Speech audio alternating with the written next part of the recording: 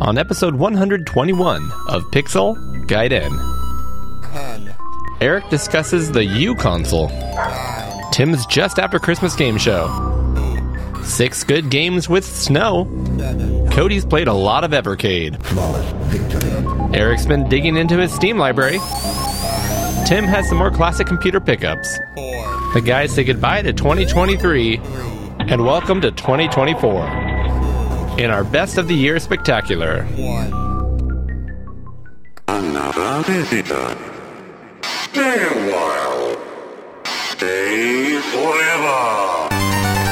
Welcome to Pixel Gaiden! Featuring Cody, Eric, and Tim Drew. Now, here are your hosts, Eric Nelson and Cody Hoffman. Happy New Year, Eric. Yes, it is. It is the New Year's Eve, really, right? A day after. Wait, is there 31 days? I always forget. Again, I'm bad at math. All I know is Like in a couple days, New Year will have just been over. That's right. and we will have partied like it's 1999. Eric, do you have the streamers and the champagne ready in at hand? It's all ready, and I am ready to land this turd of a year and move on right into a great new year. Actually, Okay. it wasn't a bad year at all. It was good. I was going to ask, yeah, was it a turd of a year? I mean, No. I mean, was just 2021 is behind us at this point, so. Exactly. No, it was getting things. I really felt this year was kind of getting things back to normal. Yeah. You know what I mean? Like I'm at the point where I always forget, and everyone's like, "Oh yeah, I remember when COVID was in full effect, all this stuff." I'm like, "Yeah, that's right. I forget about it already." really, no. How quickly we forget. I remember it, and I did not. I mean, this sounds stupid, but I didn't like it. I didn't.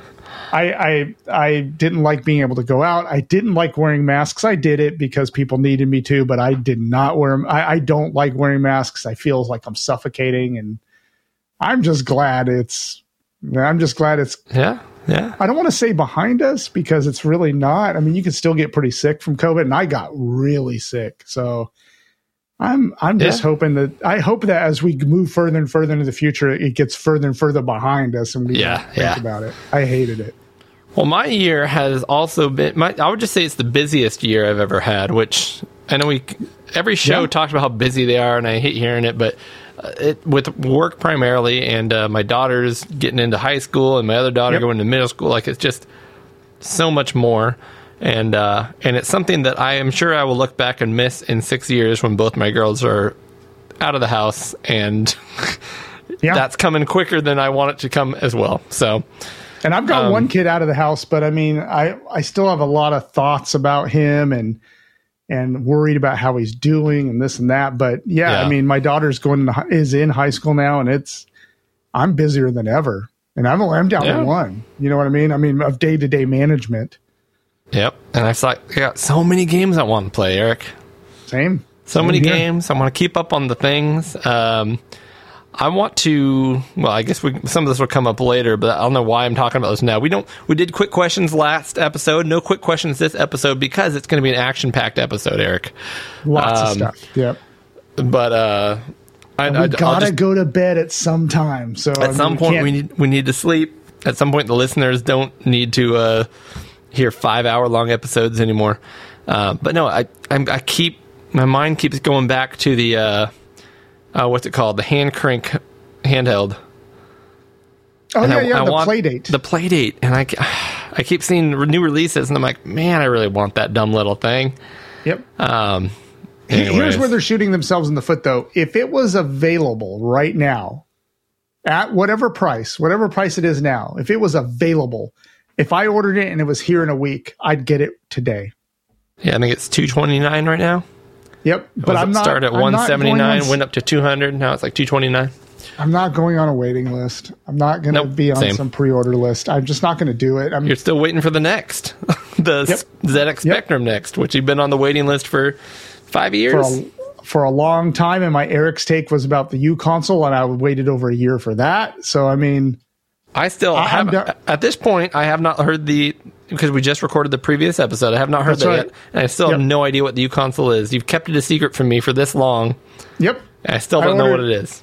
I ordered it So. in November 2022, so I'm eager for you to learn about it and see what it is. And Yep. Yep. A Mister is another thing I need to pick up too. I mean, you do need to get. I need to make some acquisitions here, I think. But Yep. that being said, this episode, Tim is going to join us for the first time in a few months. So we're really excited to have Tim come back. Speaking of having a bad year and trying to get the worst behind you, we're hoping that Tim is doing really well, and I know he's excited to get back on here and talk to us and talk to everybody out there listening. But we will start right off the bat with an Eric's Take segment. Mm-hmm. What are you talking about this month, Eric? The U console, my impressions of it, and my whole saga behind it, and putting it together, which is another component. of it. Okay. And then just my thoughts on it. So it's going to cover all that.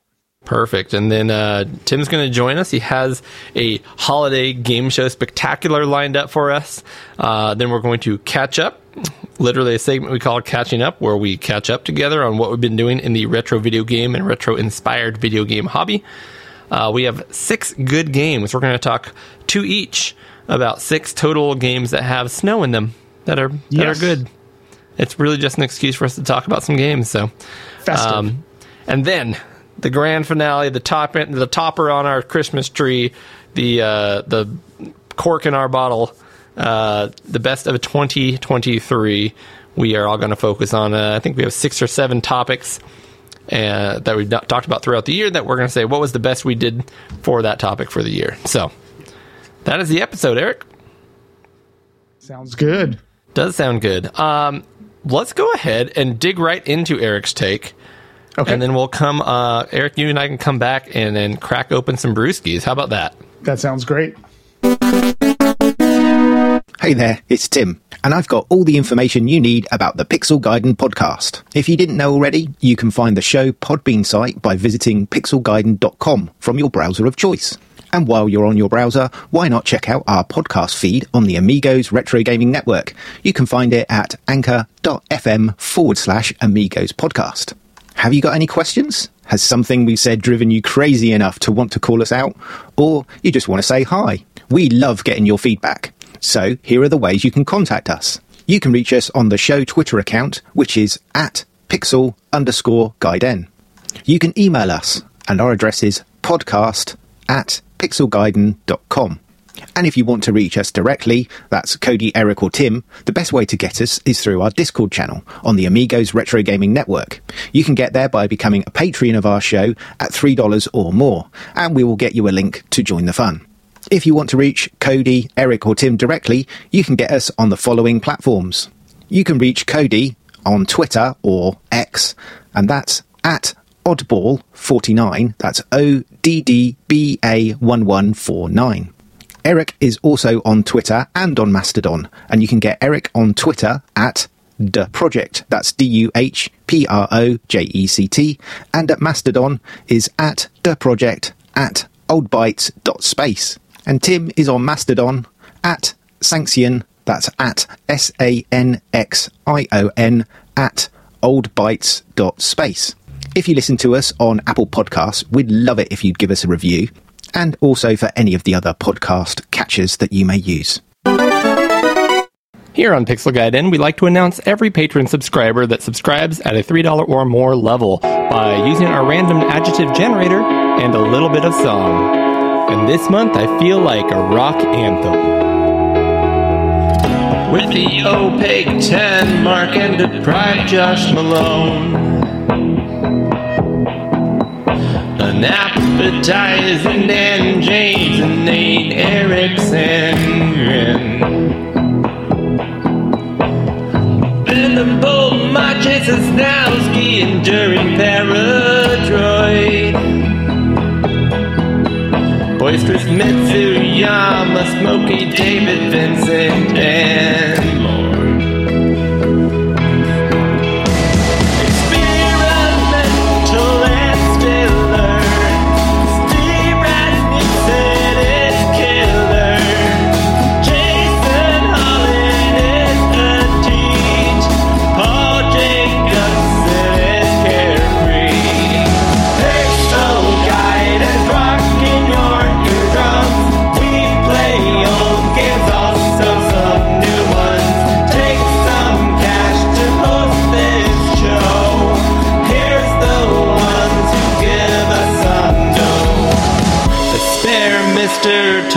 the stacked retro gamer nation.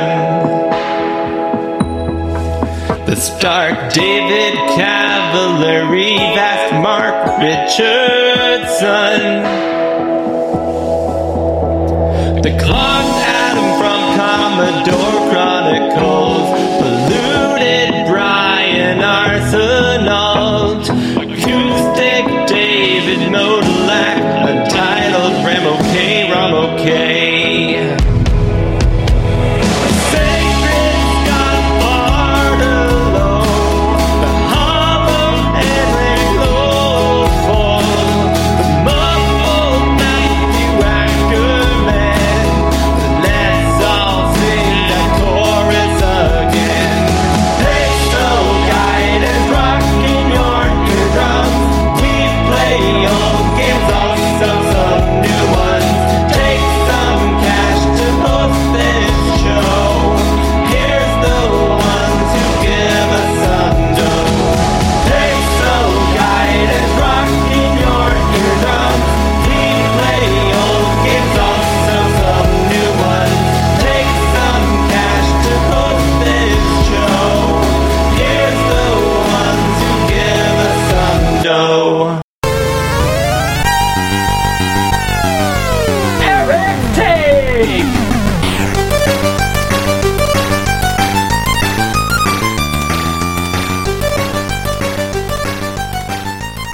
In October 2022, I saw a device listed on a tech website that mentioned a handheld computer with full keyboard that was about the size of maybe 4 Blackberries, like had a keyboard, had a screen, everything, but it was still handheld, fit in the hand comfortably, and I was intrigued. But it took me a couple of weeks of research and getting the money together to actually place the order in November 2022, which, as you'll find in my story, makes a huge difference when buying products like this. So this month on Eric's Take, I'm going to talk to you about the U console by Clockwork Pi and my journey from ordering it to finally receiving it and to using it.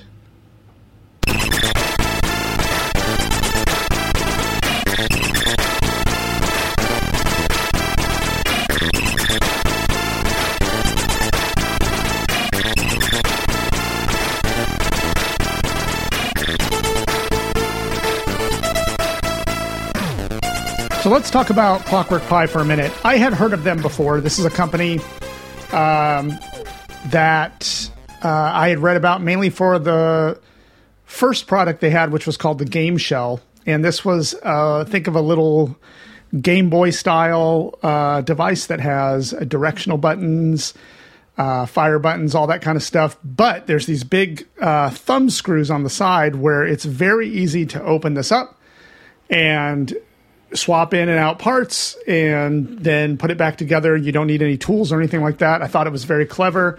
I never bought it because I have a million of these kind of devices, you know, these little handheld Game Boy style machines. But it was very cool. I thought it was really neat. And then what really caught my eye with Clockwork Pi was they released a device called DevTerm.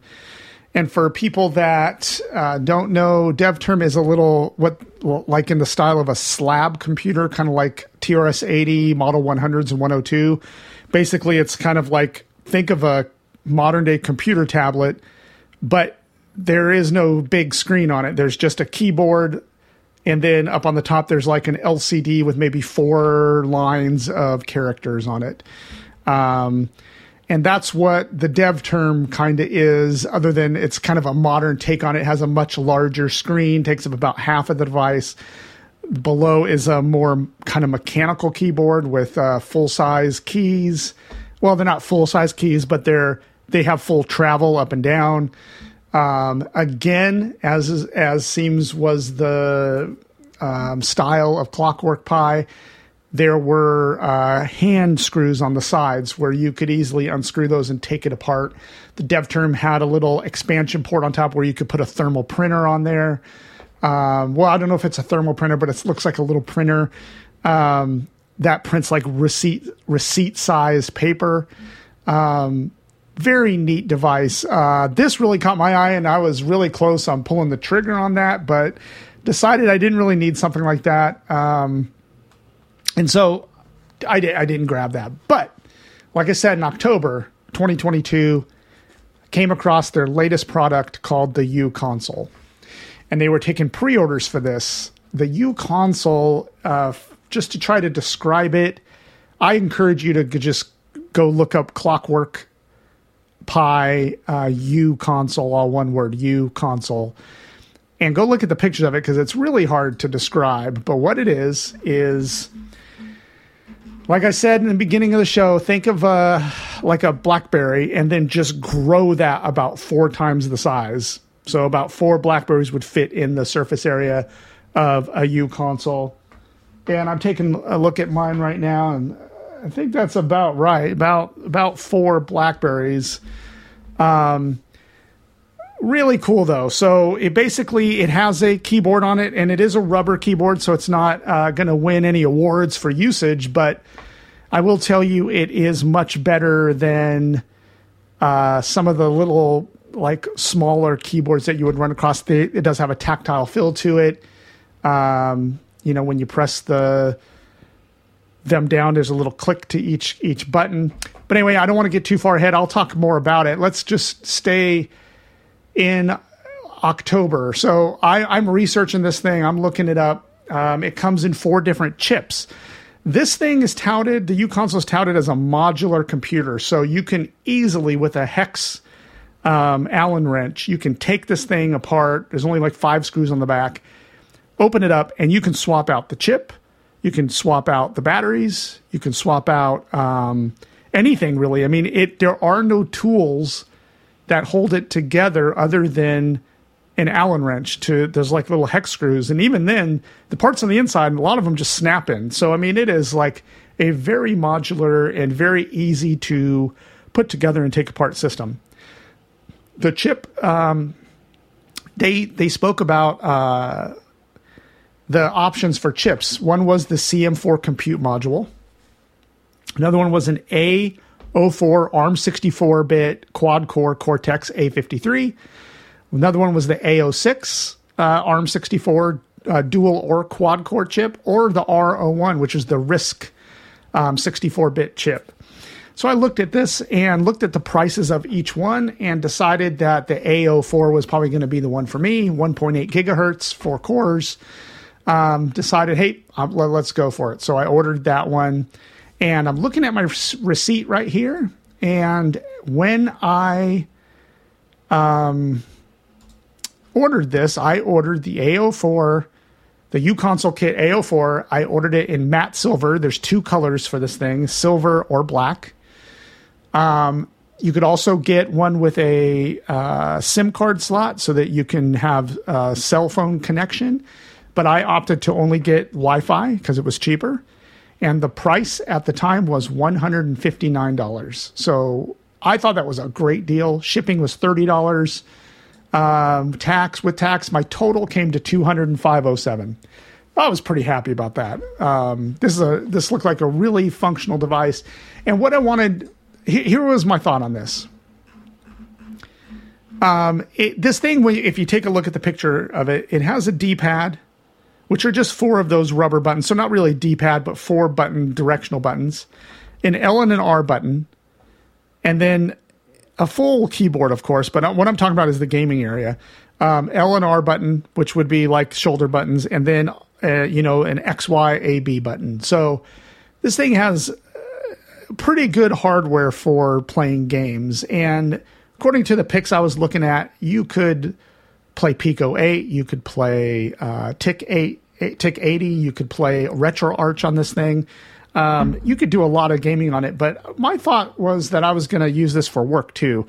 I've always wanted a little device that I could run computer diagnostics, pen testing for some basic security, analysis for clients. Just something that had a battery that would last all day. I don't have to worry about charging it. This seemed like the perfect device for both work and play. Really, I wanted this as a Pico 8 device, but I've been getting into some other things as I'm using it, which I'll talk about in a minute. But anyway, for the price, $205.07, place the order. I'm looking at my receipt now. I placed the order on November 2nd, 2022. Okay, so here's what happened. I'm waiting. I got to say this. So on their website, on the pre-order, they were like, we predict we will ship this in 90 business days. Okay, so 90 business days. So I'm like, okay, that I can live with that. That's pretty good. So, boom, order placed. I'm waiting for it. And I'm waiting. And 90 business days goes by. And I'm waiting. And I'm a patient guy, so I wait and I wait. And then summer comes. So, I ordered this in November. So now summer's getting around here. I think it was maybe in May or so. I was like, where is this thing? So I jump on. I sent an email first to Clockwork. And to their credit, they answer it. They answer it right away. And they say that because of COVID and because for other reasons, there is shortages in the chips that they need. And they're not going to be able to ship it on time, and they don't have an estimate right away. They are thinking that it will be another 60 days or so. So I'm like, okay, that's fine. In that process, I found a forum that is hosted by Clockwork. So if you just Google forum Clockwork Pi, you will find this forum. And I go on there, and there are many, many people in this forum very upset, not happy that they haven't received it. And so the anger starts to build on this forum, and people are just baring their teeth on here, which doesn't really help anybody. You're not going to make them go any faster by complaining about it. The one thing I will say about Clockwork Pi, though, they did jump into the forum and said, hey, we really apologize. We can't control this. We're sorry. If anyone wants a refund, just reach out to me in email, and we will issue you a refund. And several people on the forum did, in fact, get their refund because they were so angry, and they got their money. And from what I read in the forum, no one was upset that they didn't get a refund or whatever. It was a no questions asked. I want a refund, you get it. I didn't opt for that because I really wanted this device. And so I waited. And then the next thing that happened was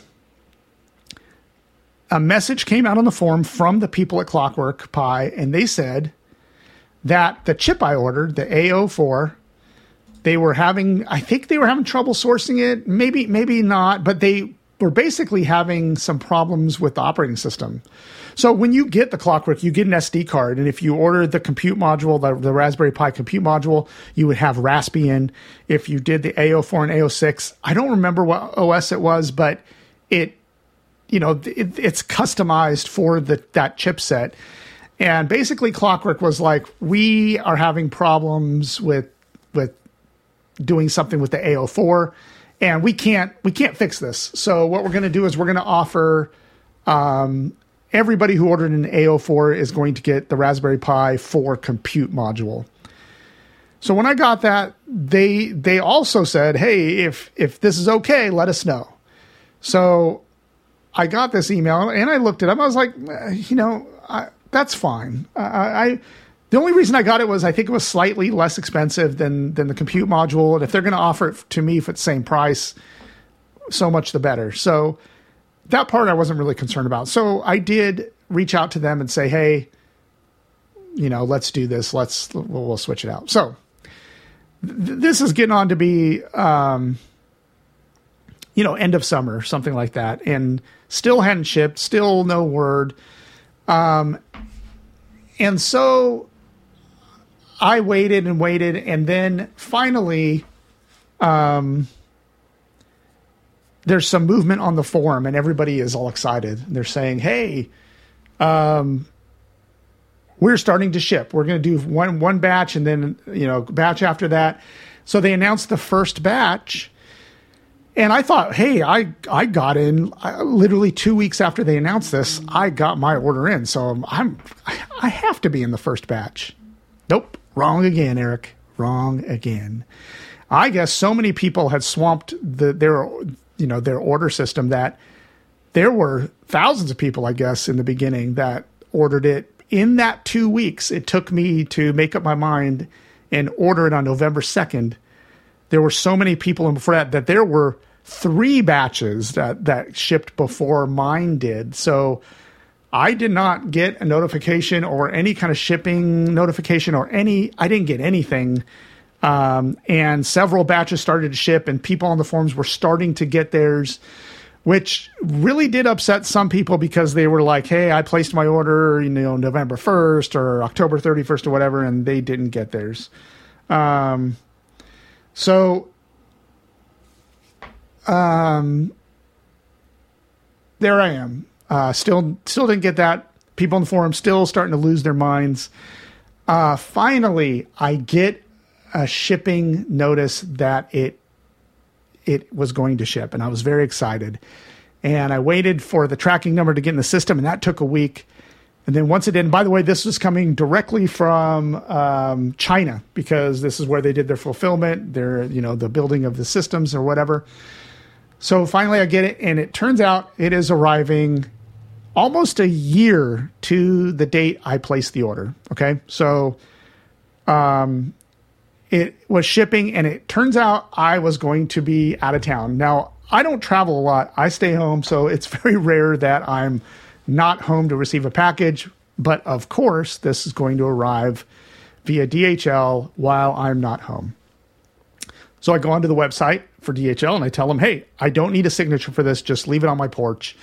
And then I would call my neighbor, and my neighbor will come pick it up. So that's all set. I'm sitting there in Seattle, so a long ways from home. And I get the notification from the DHL driver that I wasn't home and they couldn't get a signature, so they didn't leave it. So the DHL driver actually called me, though, to see if I was home. I told her I wasn't. I told her that I had already gone on the website and told them I didn't need a signature and to please leave it at the door. She said, well, the system doesn't show that. So basically what I did is I convinced her to actually try my neighbor and drop it off there, which she did. So finally my U-Console was there at my home, but I couldn't actually go to it because I was on a trip. So had to wait till I got back. And when I did, the box was in good shape. Everything looked great. Now the U-Console, once I got it, and I had seen there were YouTube videos out already, because some people had already received theirs maybe 3 weeks before this. So there were already YouTube videos popping up of people putting this thing together. And it looked fun. It looked fun to put this thing together. It all snaps together. There's like face plates and back plates. Every little system, like for the chip, for the compute module, there's a little, like a adapter card that then connects to the input-output board, which on the output board has all the USB drives and HDMI ports or USB ports, HDMI ports, all that kind of stuff. The LCD pops in and just literally sits in and snaps into the faceplate. It was a joy to put together. It really was easy. It took me about 15 minutes. I had ordered these. It takes two 18650 batteries, right? They're 18650 batteries. They look like AAAs, but they're larger. I had bought some cheap ones on Amazon. So I had put those in there. I go put it all together, and I'm really, really excited. Turn it on. Doesn't work. So I'm in full panic mode here. So like I take it apart again, and I'm reseat everything and looking around, and then I realize I put the compute module in backwards. I'm just an idiot. I mean, to my credit, it is not keyed in any way, so you can put it in upside down, but there's just two tiny thin rows of connector edges on the adapter board, and there is no indication how it goes in there. There's two ways it can go in there, obviously. And I put it in upside down because I noticed in the picture that the Wi-Fi, there's like a wire that connects to the compute module, which is the Wi-Fi antenna connector. I noticed in the picture that it was on the opposite side of the motherboard. So like I literally just popped it out, flipped it, popped it back in. And to its credit, it didn't fry anything, didn't damage anything. I put it back together and boom, it worked. And I was happy and I was off to the races at that point. So I started using it, started installing apps. It's basically Raspbian, which is the Raspberry Pi OS. If you have any Raspberry Pi, then you know what I'm talking about. It came pre-installed with RetroArch. It came pre-installed with TIC80, which is like Pico 8, but it's free. I never used it before, so that was one thing I wanted to check out on it. It came with Cave Story, a bunch of other little games and platforms for games and things like that. Did not have Pico 8 on it, which was easy. I went and downloaded it. I bought Pico 8 many, many, many years ago. Downloaded it right to the Raspberry Pi and ran it, and it runs fine. So everything is clicking, running thing. A couple things I noticed right off the bat. The Wi-Fi sucks. It is not very good, which is disappointing. I think it might be because the Wi-Fi antenna is literally a sticker with a wire coming out of it that goes through a hole and then plugs into the compute module. I think that you can... from what I'm reading on the forums, people are already come up with solutions for that. Because that wire you can just take and clip it and solder it onto any kind of antenna. And people are starting to do that and coming up with much stronger. The Wi-Fi, once it's connected, it works okay, but it does take like 2-3 minutes for it to make a Wi-Fi connection. And then once you do, you can see the decibels for how strong the Wi-Fi signal is, and it's not very strong at all. And if I'm walking around my house, I can see it drop off and reconnect. So that's one thing I'm going to look at in the future. That doesn't bother me so much so far. When I do take this thing to work to do pen testing and stuff, I use a USB network card. So I just literally plug a wired network card right into the side of it, and there's a solid connection. There's no problem there. But it would be nice to have better Wi-Fi. So I will say that about it. Second thing is the battery life sucked. Oh man, it sucked. And I thought I was doing something wrong. So I'm running tests on what applications are using the most battery. I'm just going through the gamut of testing on that and realized that I bought cheap batteries off of Amazon, and that was the problem. I went to another website, found these Sanyo, so a big name brand Sanyo batteries, and bought those, brought them home, plugged them in, charged them, put them in, boom. Now I'm getting a good solid many hours of it running. Now you can leave it just has a USB-C connector on it. So you can, you of course use rechargeable batteries. Because one thing I'll say is the batteries are inside. You have to take the whole back plate off to replace batteries. So it doesn't have a little access hatch like on little handheld video game systems to swap the batteries in and out quickly. You have to take it apart. So it's not like a case where you can really take spare batteries with you. You could, but you have to bring that hex wrench and pretty much take the whole thing apart. Some of the neat things I think that I want to talk about it is it has a kickstand. It comes with a kickstand, a wire kickstand that goes around 2 of the hex screws. And that puts it at a nice angle to where you can kind of look at the screen. You can use the onboard keyboard, but you can plug in a USB wireless keyboard and mouse on it. So I've done that several times when I'm installing something like Pico 8 and I don't want to sit there and use that little tiny keyboard. I've used it throughout the day to check email, Word documents, Dropbox, all that kind of good stuff. I mean, the web browser's on there and works fine. But I have used it for Pico 8 gaming and it works great. The onboard controller already works really well. RetroArch is on there, so I installed video games and stuff like that. By the way, this system has a little tiny trackball on it, so you can literally move. That's how you mainly move the cursor around in Raspbian.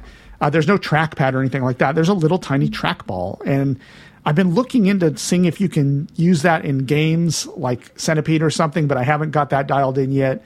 But Pico 8 works great. RetroArch works great. TIC80 I've never used before, but it's on there and I launched it and it works great. But the the keys, the direction keys and buttons weren't mapped correctly. And I didn't know what I was doing, so I just went on the forum, and sure enough, I found someone who had the same problem. You put a line in a configuration file, and it fixes the problem. So that was an easy solution, but it took me, a few hours of kind of researching to figure that one out, but I did. Cave Story works great. There's a Doom clone, and that one works awesome. So this little thing's going to be a really nice little gaming powerhouse for me while I'm on the road. And plus, I can use the check email and all that good stuff. So I have been really, really happy with it so far. I haven't had really any problems with it other than the ones I've just said. I'm going to keep you guys posted in the future because I'm going to be taking this on the road a lot with me for work and for like my daughter's volleyball stuff and trying different games, trying different platforms. TIC-80 is awesome so far. The screen resolution, you have more, the screen geometry is bigger in TIC-80, so you can have more real estate in your games. It seems like a great little gaming platform, but I haven't fully explored that. I've only played 3 or 4 games in that so far. But I will be covering that in next month's episode. I already have a few games I want to highlight and point out. But this thing, you could program games on it if you wanted to. I mean, it has a full keyboard. I mean, that would be a lot of typing on that little keyboard, but you could do it. But so far, I'm real happy with it, and I'm sure you'll be hearing more from me in the future regarding the U console. Thank you for listening to Eric's Take this month. I appreciate it, and I hope you all had a great holiday, and I will talk to you soon.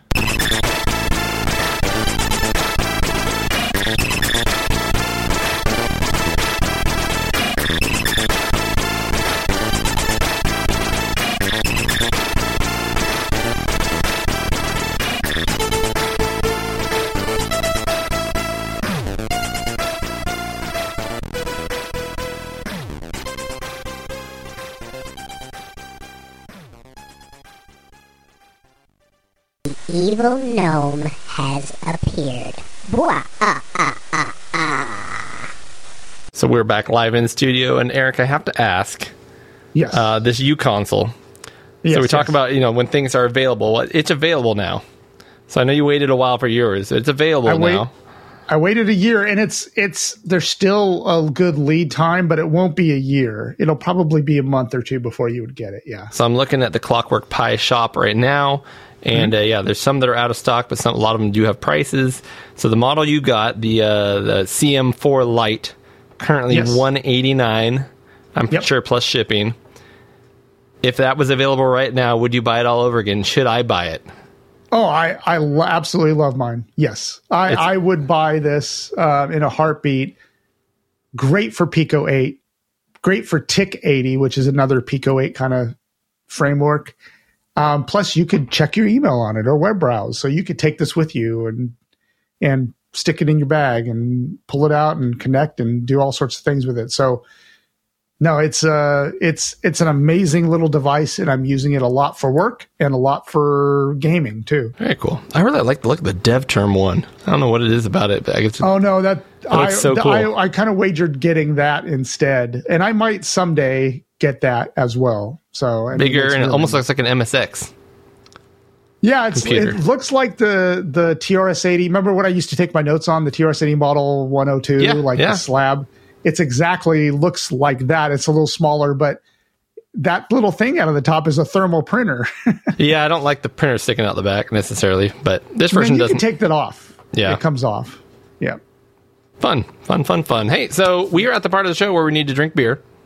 Please. So I got my Frosty mug here. Now, it is not my Doug mug. It is a small Spaten Munich German mug that's honestly just not big enough for any beer, nonetheless, a full-size German beer. But I've got that. And then you and I are drinking the same beer tonight. That's right. And this is a beer I provided for you. It is called Coconati. It is from Shadow Puppet Brewing Company. It is a coconut porter. And I've been looking at this thing in my fridge for a while. Yep. You didn't give me a couple of these, did you? Did we drink this? We didn't drink this on the show yet. Nope, we haven't drunk. Okay. We haven't had it on the show, and I might have given you a couple though. Oh yeah. All right. So this is a I'll be honest, a fairly unattractive can, in my opinion. It is a I agree. orange, but it's like a peeled metal orange that To me, it's like copper. kind of, like fake copper. Yep. There's a picture of a skull with sunglasses, but the skull is also a drink, like a tropical drink. And there's, instead of a skull and crossbones, I guess that's supposed to be like a skull and 2 crossed palm trees. I feel like I understand what they're trying to do with it, but it all doesn't work. That's right. From Shadow Puppet Brewing Company, which I do like their logo. It's a person doing a finger puppet of a dog, a shadow puppet. 8.1% alcohol by volume, 16-ounce tall boy. So we better like it because we got an extra 4 ounces to drink. And toasted coconut complements the rich chocolate and espresso notes from the dark roasted malts. This is going to be a love it or hate it right here. That's right. Livermore, California. And spoiler alert, I'm not a fan of coconut, but, and I haven't had this one in a while. I will admit I've had this one before. I don't remember how strong the coconut is, so I might be pleasantly surprised. All right. I haven't had it in a long time, so. Well, my friend, cheers. Cheers.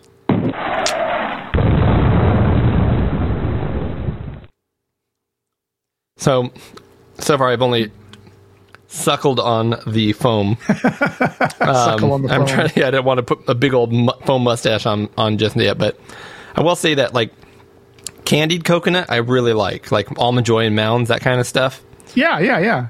Now, with that in mind, back in college, I remember going to a street fair, and some guy was selling those coconut drinks where they just cut the top of a coconut off, shove a straw in it, and have you drink the milk right out of the coconut. Yeah. I'm like, well, that sounds That's no amazing. I bought one. It was the most disgusting thing ever. And It's no good. I tried to drink some of it and save, I paid a lot for it, especially because I was on a college budget. Nope, I had to chuck that thing. It was terrible. Yeah. So This I'm going to tell you right now, because I just took a sip of it. It's better than I remember it being.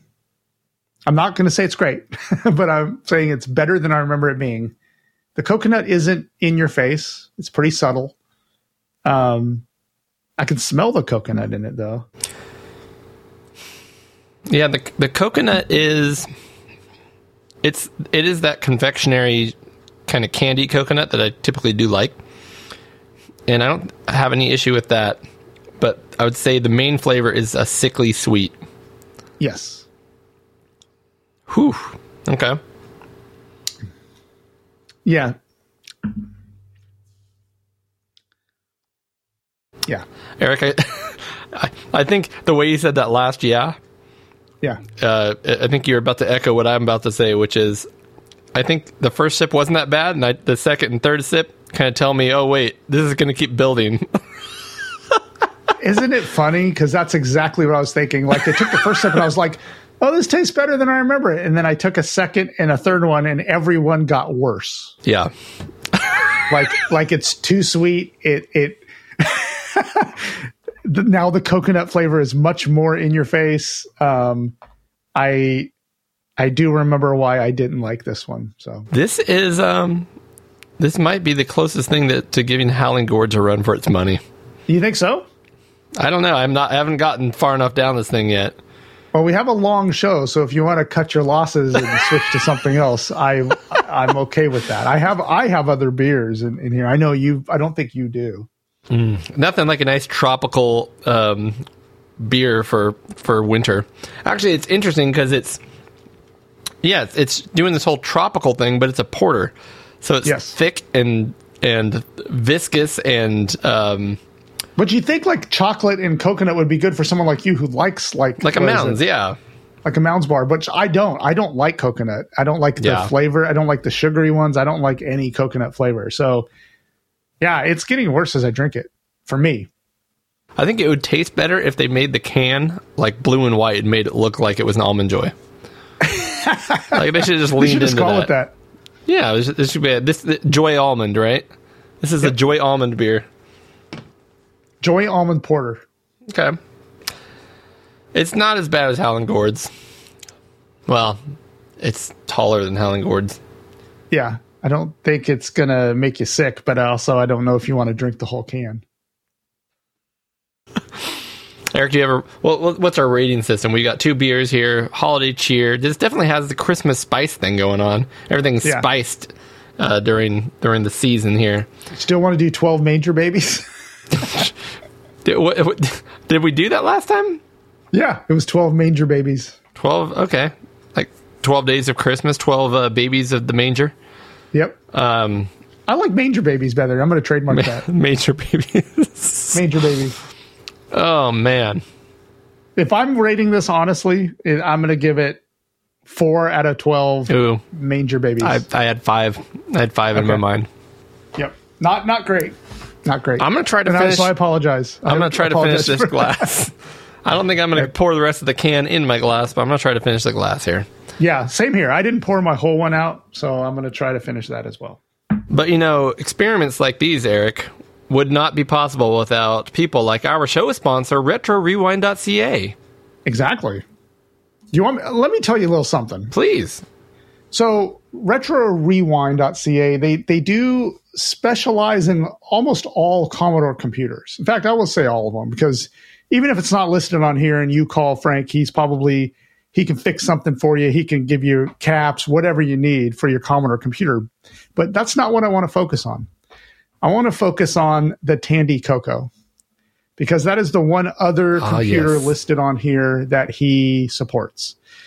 And there are 13 different items for the Tandy Coco. And some of these are as pedestrian as capacitors, but as important, because the Coco, if you want to keep it in tip-top shape, you need to either replace the capacitors yourself, or you need to send it to him for a recap service, which generally runs you about $40. But if you have a Coco that doesn't work, you can get a Coco diagnostic cartridge that will help you diagnose any problem you have with your Coco. If you want to do an upgrade on your Coco, he has the Hitachi 6309 CPU upgrade, which is a very popular upgrade for your Tandy Color computer.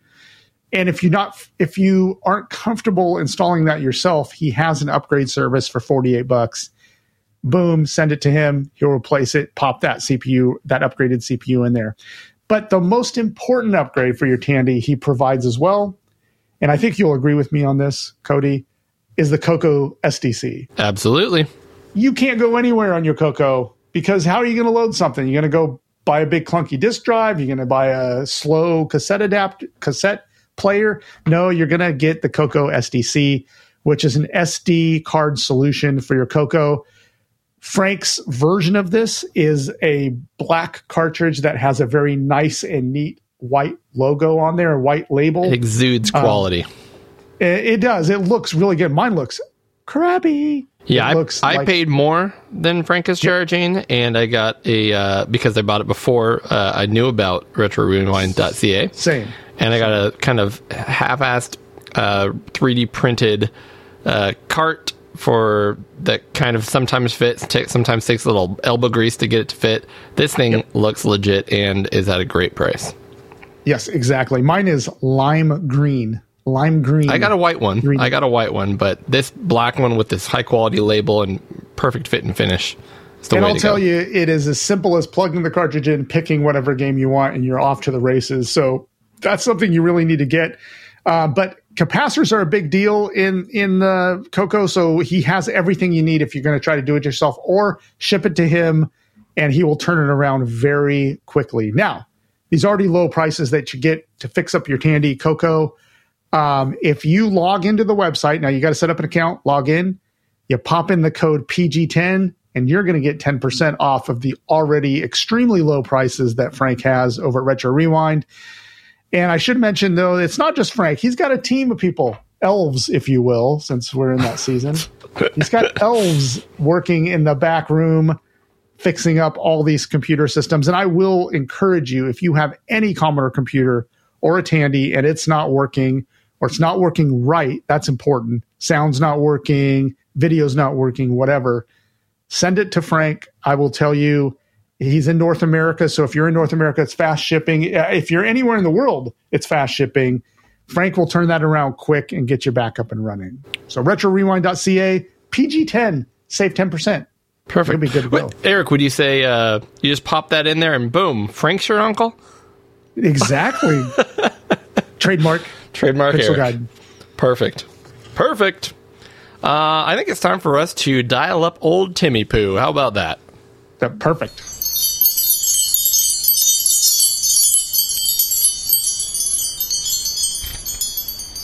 All right. Tim is on the ringer. How are you doing, sir? I'm on the ringer? That sounds painful. Yes, I'm fine. Hello, everyone. How are you guys? This ghost from Christmas past is known as Tim Drew. No, we've got a lot of people writing in. They missed you on the show, Tim. We missed you, so awesome to have you in person this episode and in recording last episode. So, well, I've missed everyone, and I'm so happy to be back. It's really, really good. I missed you guys. I know you've been having tea, but we haven't had tea time with Tim on the show. I don't know. It's coffee time again. Coffee time. It should be really coffee time with tea. We need to make it more accurate. Although I did have some Yorkshire yesterday. Yorkshire tea. Is that that's a thing, you right? Should. Okay. Yeah, okay. absolutely. I won't say the exact phrase, but it's to coin a phrase. If it's not Yorkshire, it's not very good tea. I'll be honest with you. I drank it because I had it and I ran out of my go-to tea. But it was good. It was good. It is good. It is good. And another big fan of tea is another one of our awesome Patreons, which is Josh Malone. Oh, really? I did not know. Yorkshire tea. Yeah, he's a big tea drinker. Well, we'll get into that and catching up. I enjoy it more than I enjoy this coconutty beer, which I am trying to swallow down. It has the unique property. It has a unique property, Tim, where every drink gets worse. It builds.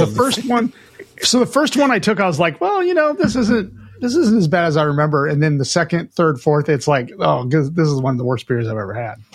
So did it get the obligatory woof? We did not let out a woof. No, we did not woof it. Wow. But it should have. It's building up to a woof then.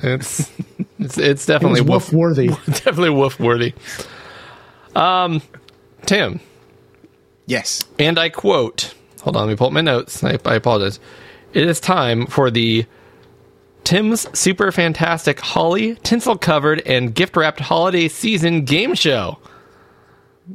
It is. I guess I should start like the music, but I'll just go with this. Yogurt! All right, so we're man, it's good to be back. So we're into a game show. Tim not only did put a tea time with Tim together, he also put together I'm not going to try to read all that again, tinsel wrapped game show. So I guess, is this Eric and versus Cody, or is this a team thing, or what are we doing here? It's a Cody versus Eric, or Eric versus Cody. I'm looking forward to losing another game. So some rounds you're going to need a pen and paper for. Okay. Some rounds you're just going to have to shout out the answer. Okay. I like it.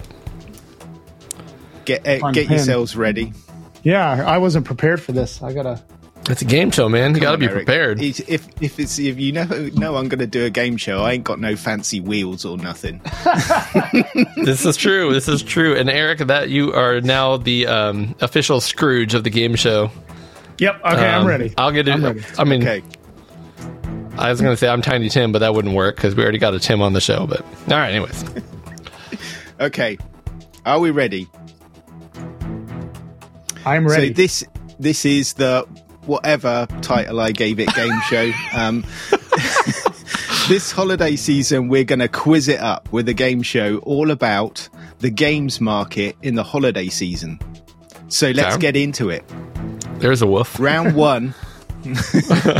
Round one is Santa's special round, holiday releases through the years. Okay. All right. So I'm going to ask you a question, and you basically just have to give me the answer. There might be one or two multiple choices in there, but some of them are just going to be flat out. You've just got to know, or you don't. All right? All right. Writing these down. Okay. So first question. A holiday season smash was Sonic 2 for the Sega 8 and 16-bit systems. Can you tell me the year it was released? So a relative softball to start off with. I've got my answer. You know I don't like Sonic. This is but why. Most people know roughly when Sonic 2 was released. I don't. I'm ready. Okay. All right. Okay.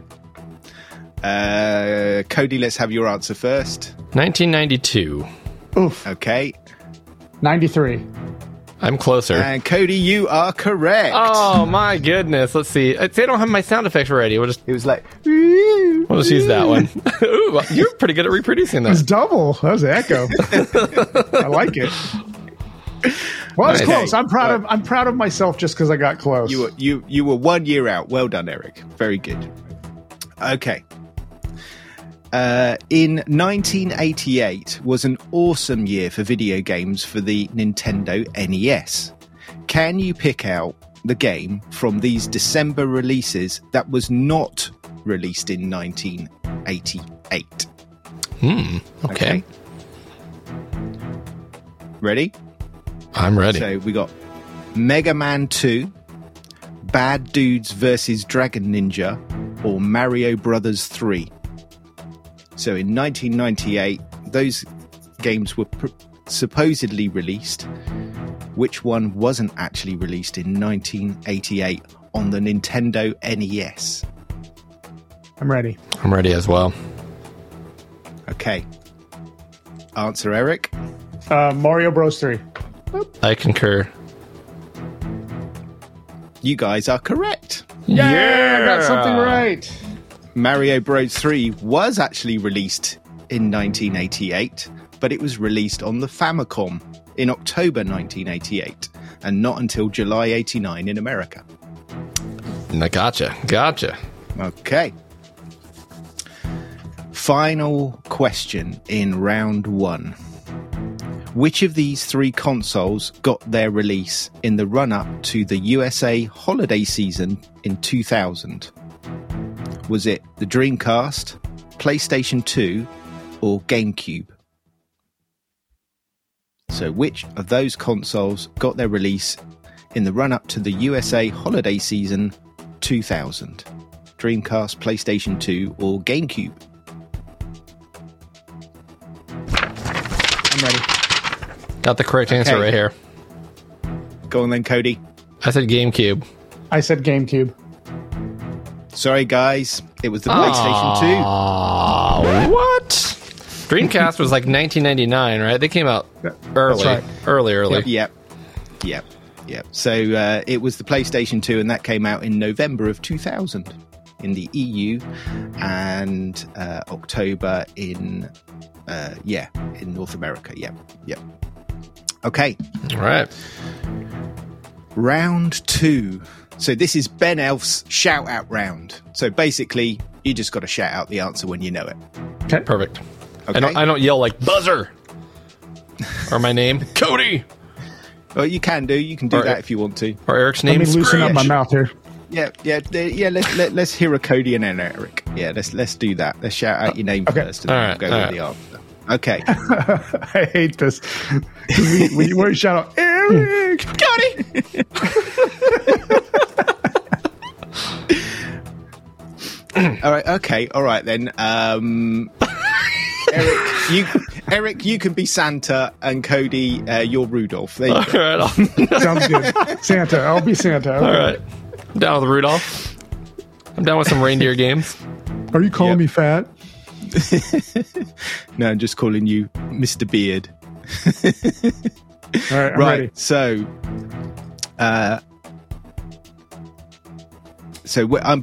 I'm going to read some clues to the game, and then when you think you know what the game is, you just got to shout out. Okay. So this game went down a storm in the holiday season 2001. Can you guess the game from these clues? So we're ready. Boost. JP. Kaori.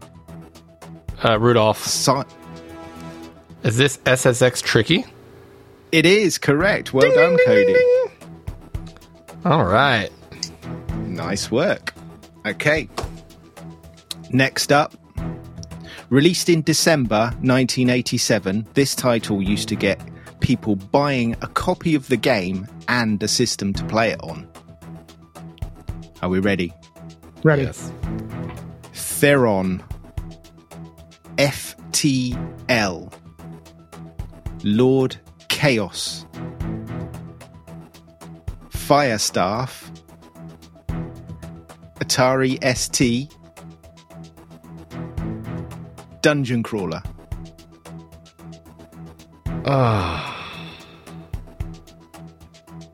We need to know this one, Eric. We should know this one. Atari ST Dungeon Crawler. Santa. Giving up? All right, Eric's Okay. going for it. I'm going to say that is For the show, Eric. Dungeon Master? Correct. Well done. Oh. We're tied up. Yeah. I was going to say that, but I always forget. I always think of that as an Amiga game, but you're right. Okay. I knew Master. I just couldn't remember if it was Dungeon Master. All right. Well done. Well done. I don't know FTL, but that's all right. Yeah, FTL is the publisher. Okay. Okay. Released in November 1991 in America, a whole year after, on December 1992 in Europe, another super seller for the holiday season. There we go. Right. You said Are we ready? the Mega Drive? Is that what you said? No. No, you I didn't didn't. say. Okay. I didn't say specifically. Okay. Okay. Are we ready? Yes. Santa and Rudolph. Sequel. Double Jump. Treasure Chests. Platformer. Arthur. Armor. I should know this. Santa. Oh, yep. Ghosts and Goblins? No. Rudolph. Yep. Ghouls and Ghosts. Yeah. Okay, I'll give you that. It's Super Ghouls and Ghosts. Yep. Super Ghouls and Ghosts on Super Yeah, he Nintendo. deserves that. I blew it. I named the one that was earlier. That's why I said sequel at the beginning. Yeah. Yeah. And I heard Arthur, and that's why I was like, oh, shoot. Yeah. Okay. All right. Well done, guys. Take the lead on a technicality there. Okay, so we are... At the moment, we are 1, 2, 4 to 3? 4. So 4 to 2. I think Eric, you had 3, didn't you? Well, we were just tied, so Cody just came ahead by 4 to 1. 3. Yeah. Oh, really? Okay. Yep. Eric and I agree, so let's go with that. That's fine. Okay, so the final round. We're going to be putting this game show out of its misery. That's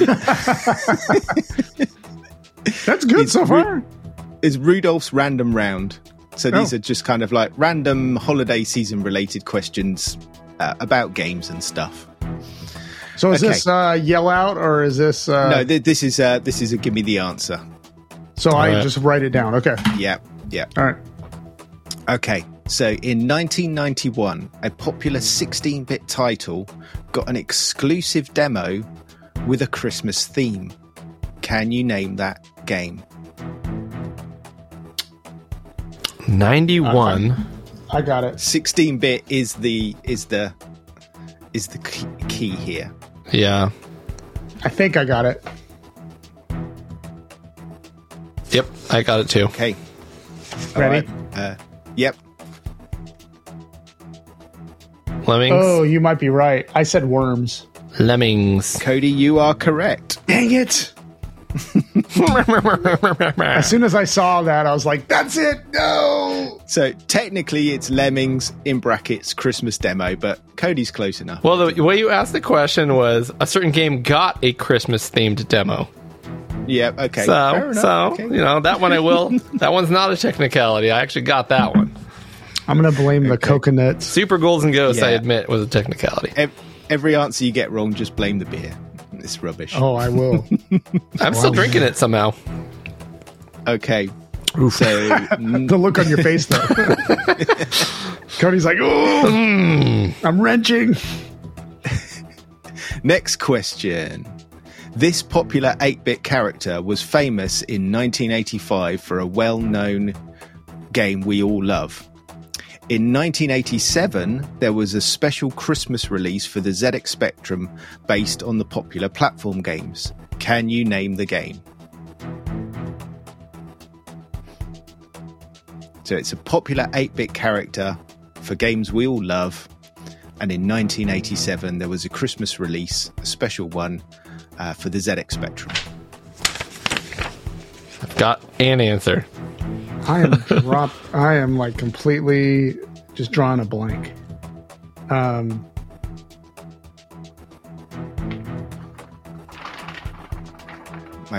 My answer sheet is shaking. I don't have an answer. Don't have an answer. Okay, come on then, Cody, bring it home. I don't know if this is correct. I just went with Horace Goes Skiing. All right, no, sorry. Ah, all right. It's based on Monty Mole, yeah. And I don't know what it's called, though. It's called Moley Christmas. Huh. And it was a cover tape, I think, on your Sinclair in Christmas 1987. Okay. I was thinking Monty Mole as well, but I didn't know. I've never heard of Moley Christmas, so that's news to me. That's crazy. If I was being tortured, I would have tortured to get that answer. I would have lost both testes. Someone's getting testy over there. Yeah. All right. Okay. So you might be able to bring it back with this one. So, last question then. Okay. EA captured video game history throughout the holiday season's games charts in 1993 to 1997 with their FIFA soccer titles. So they were number one between 93 and 97.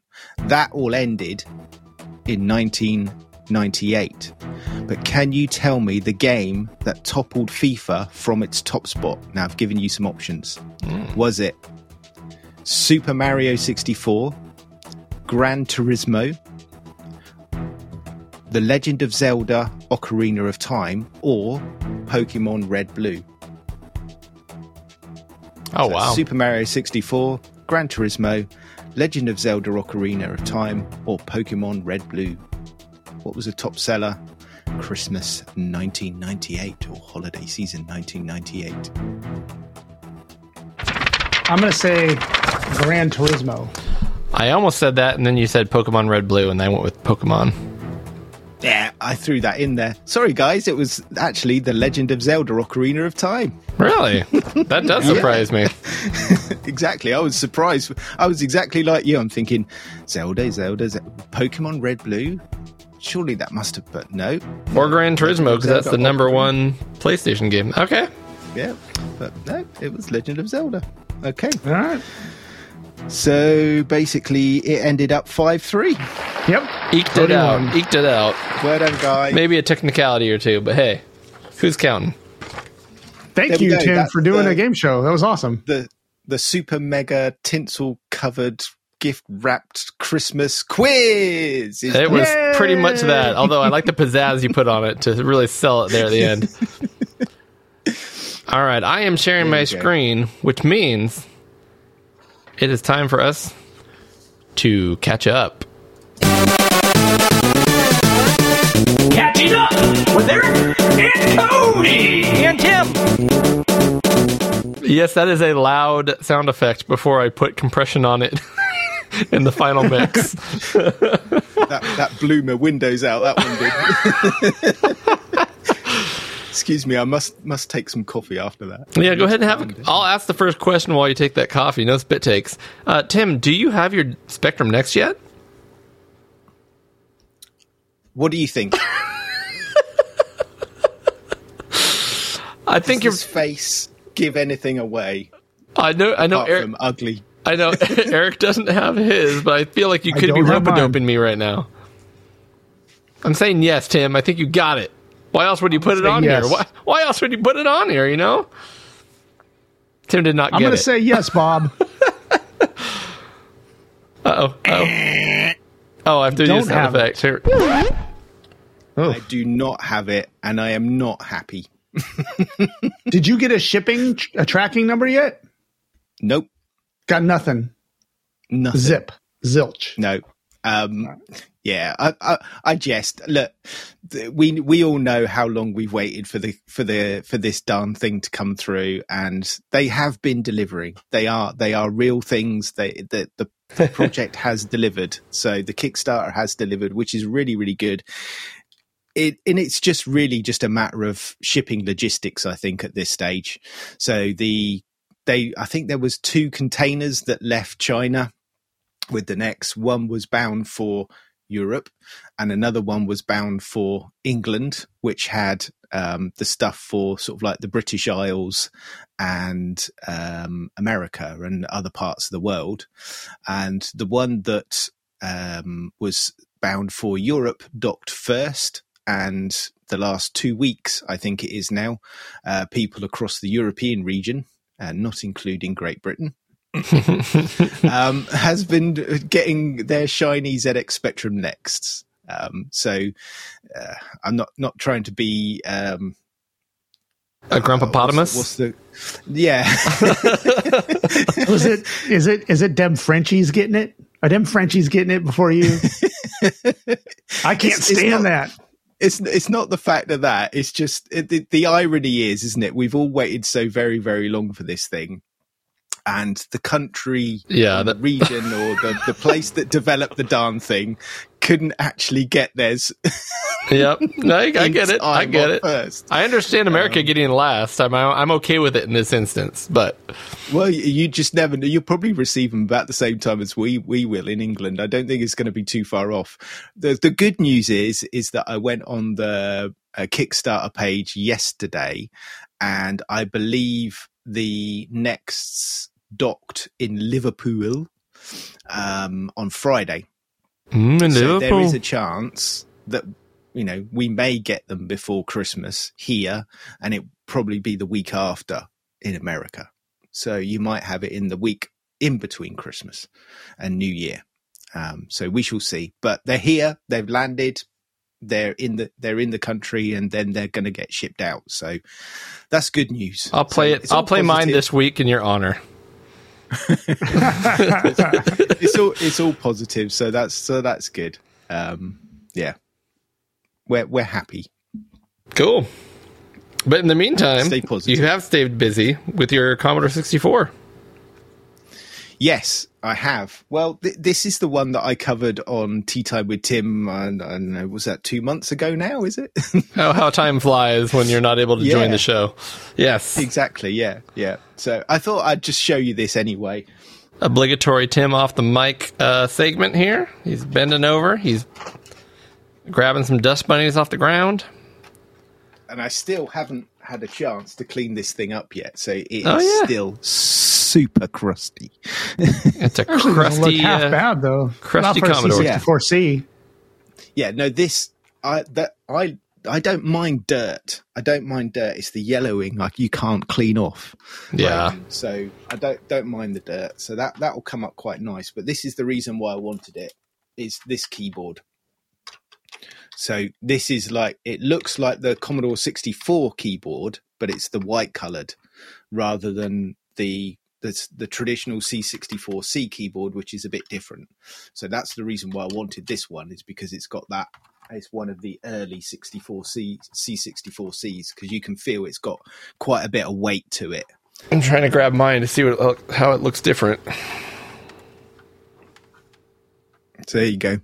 Have a look. Oh, Unless you've got the same keyboard, of course. No. Mine's definitely got. It spells out control. It's got the arrow up here instead of the dash. Yeah. Those are the quick. So and then. And yours doesn't have any of the programming keys on here. Yeah, so mine's got the arrow. Yeah, that's because the big they're one on the main bit. Huh. Interesting. Okay. There you go. Yep. So that, cool. if you look at your beige 64C, that's exact. Beige Commodore 64, that's the same one, the original one, the bread bin, but in white. Cool. So this is the other thing that I wanted. For some reason I collect these hunks of useless metal these days, which is another Commodore 64 style drive, and this is the the Oceanic, and it was also released over here I think it was called the Accelerator Drive by a company called Evesham Micros. I wanted one of these because these are much slimmer than the 1541s. I remember seeing those in the ads here in the States. That's it. Yeah. But I don't think I ever saw one in person. Yeah, so I wanted one of these for a while, and I've been waiting and waiting. And then because it came up in that bundle, it was like, well, I paid about 140 quid, I think, for the whole lot with all the games and everything. Nice. And these drives are going alone for about £100. So it was There you go. to buy it. And then, where is it? This is the controller that came with it. I'm excited about this. This is definitely a woof. Look at that. Is that like a? It's almost like a. It's almost like a ColecoVision controller with that disc you kind of wobble around, but then the buttons are on the bottom somehow. I think I have one of those in the garage somewhere. Yeah, they're just awful. Absolutely They are awful. I don't They're know really why bad. they ever. It's just it stinks. But you have it. And then, yes, I have it. It's a museum piece at this point. Where is it? This is one I wanted to show you guys, but also to Eric. So there's my Yeah. the There you copy go. of Ultima 4 that came with it, and Oh, like that a clamshell! clamshell I've never case, seen. yeah. I've never seen that Exactly, from a clamshell yes. like that. yeah, so it's in the clamshell style case, and the map. Where is it? So it looks like it could be a cloth map, but it's not. It's actually just printed on paper. Okay. Yeah. Not as cool, but still, I would take Ours any is map nowadays. They should make maps in every game to this day. Yes. Yeah. Yeah. I think I don't remember seeing any other one other than cloth here in the US. Yeah, Right. yeah. My copy of what was it, Ultima 3, that's got a cloth map in it. Yeah. But yeah, I mean this one alone, if you go up on eBay, those are selling anywhere between £80 and £120. So I love the clamshell case. I think that's. I mean, ours is just a cardboard box, but it does have the Ankh and the. Yeah, so I have that exact box in my garage with Geos in Yeah. it. Yeah. Geos, yeah, and that's got all the discs and everything like that. I've Yep. had to do a bit of repair. I don't know if you know, there's Yeah. some sticky tape on the sides and all that sort of stuff on there because it was all literally breaking apart. Yeah. Fun. Anyway, that's my Commodore 64 pickup. Cool. Awesome. I want to catch you guys up on the Evercade a little bit, and I'll talk more about the Evercade shortly, because most of my catching up is Evercade related, honestly.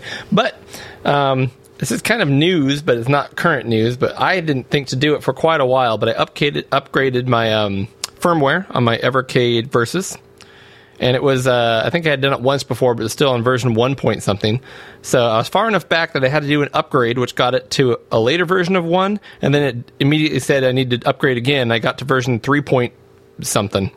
So there was a lot of upgrades that happened in between there. Now, the coolest thing about the upgrades, which I don't think we've talked about in this show, really. So you guys might have heard about it, whatever. It's not like it's a secret necessarily, but there's secret hidden games built into the firmware.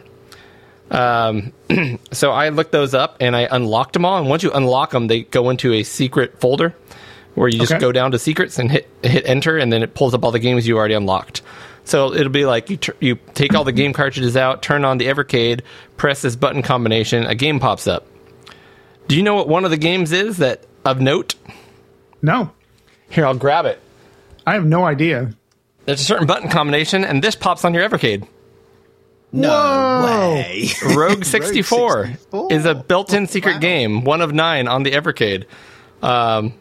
So That's a great game. isn't that cool? Yeah. So I played some Rogue 64 on my secrets thing there too. So, and I know there's ones you can unlock by putting in 2 game cartridges, and I tried to look into those. Most of those games are cartridges that I don't own because I never felt the need to, and they're not straightforward. It's like put in the Galaco Arcade 2 collection and this other random cart that has nothing to do with that, and you get this game. So anyways, that being said, there's some that are worth just updating your firmware and typing in some codes. There's 9 free games on there, and I actually ended up playing a couple hours of those free games the other day. So there we go. Nice. Excellent.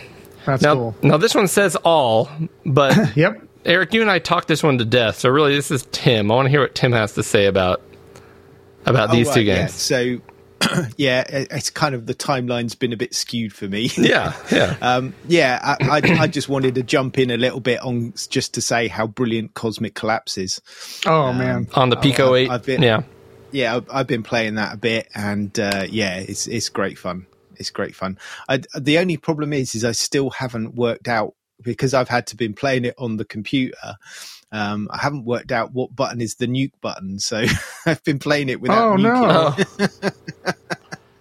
Yeah, it is a little weird. It's the other button gets you the reticle, and then you move the joystick and you pick the planet you want to destroy. Then you hit the other button to fire, the normal button. It's either going to be 0 X. Right. I mean, those are the two buttons. So Yep. So it is weird. It is weird at first, like, because you got to activate it, move it, then hit the other button to fire it. So it's weird. But once you get used to it, you get used to it.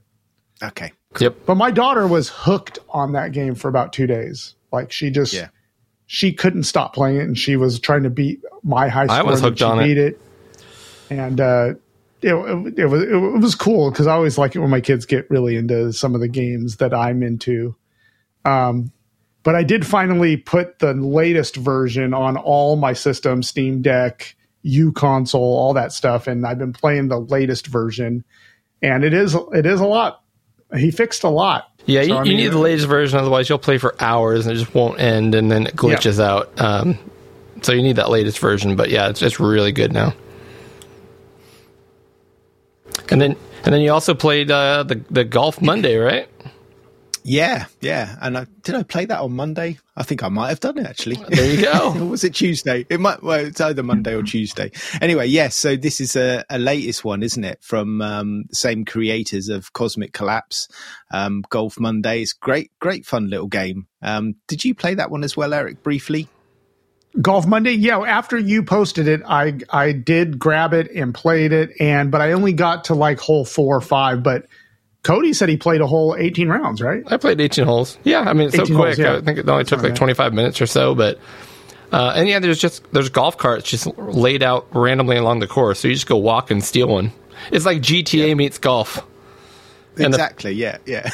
And then after about 9 holes, the golf is like ho-hum, and I'm like, no, I'm having more fun driving to the next ball, trying to run over people, parking my golf cart on top of their balls, jumping into the pond to see what that does. But I had some fun with it. How many times did you get hit by the ball by other people smacking it? I never did until the 18th hole. I hit somebody else, and I laughed heartily.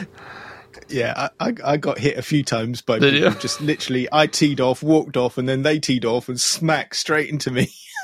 See, I think they could really improve the game's replayability because I mean the game is solid, but if they took that funny stuff but actually made it part of the game, like by getting hit somehow you lose points or you're dizzy so your next shot goes crazy, like if they integrated that somehow into the actual scoring, that would be hilarious. And I think the game that might be the next step.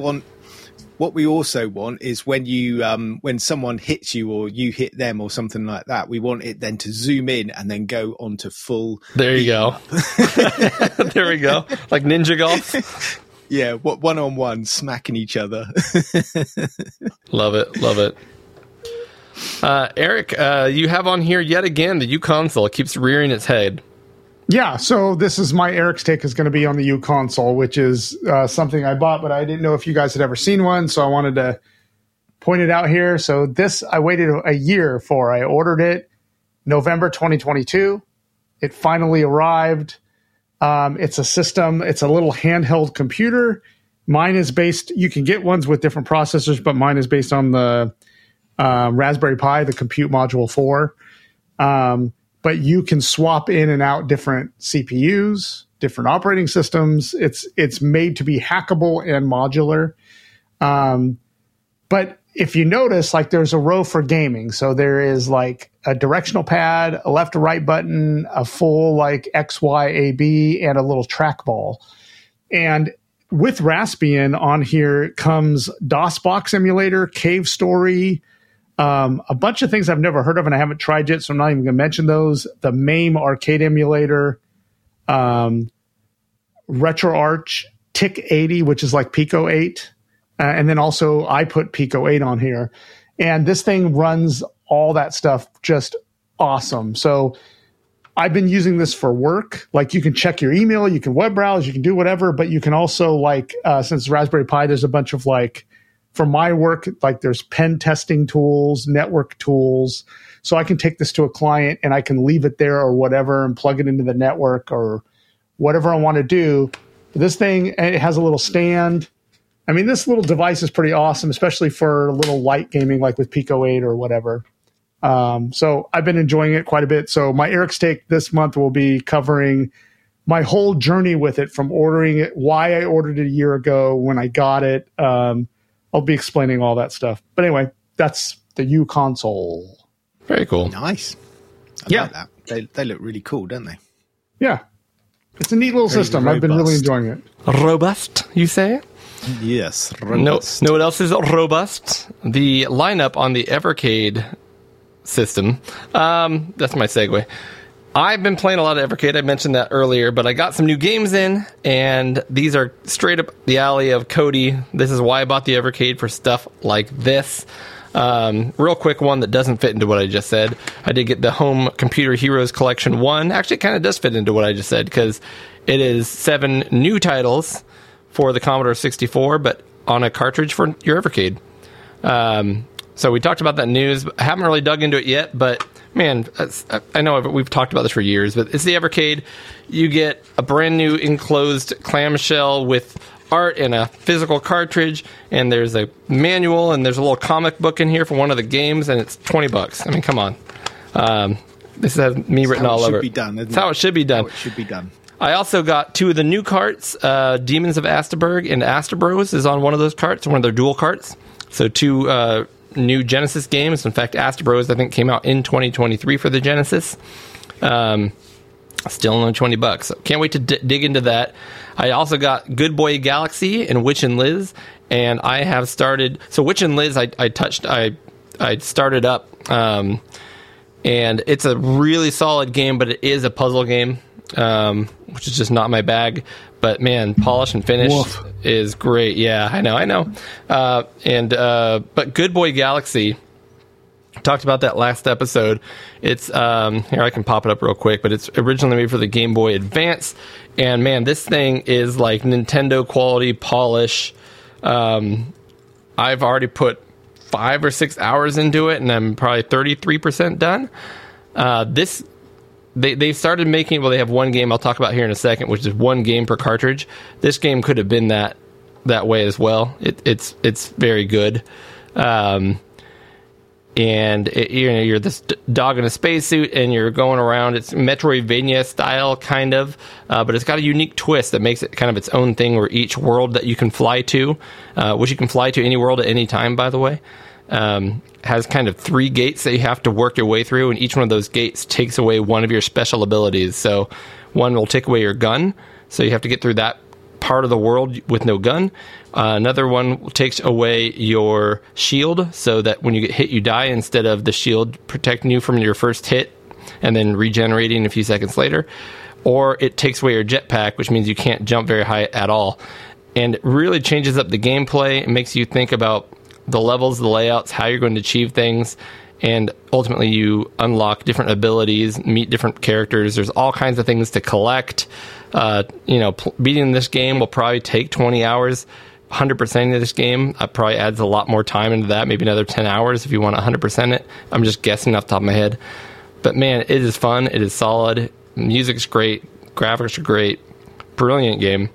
And then the last one I'll talk about, we talked about a lot last month with Full Void, or maybe it was a couple months ago. But this is a game that runs natively on the Evercade. It's not emulated. And it's definitely a nod to like Flashback and those types of games, which I've never really cared for in the past.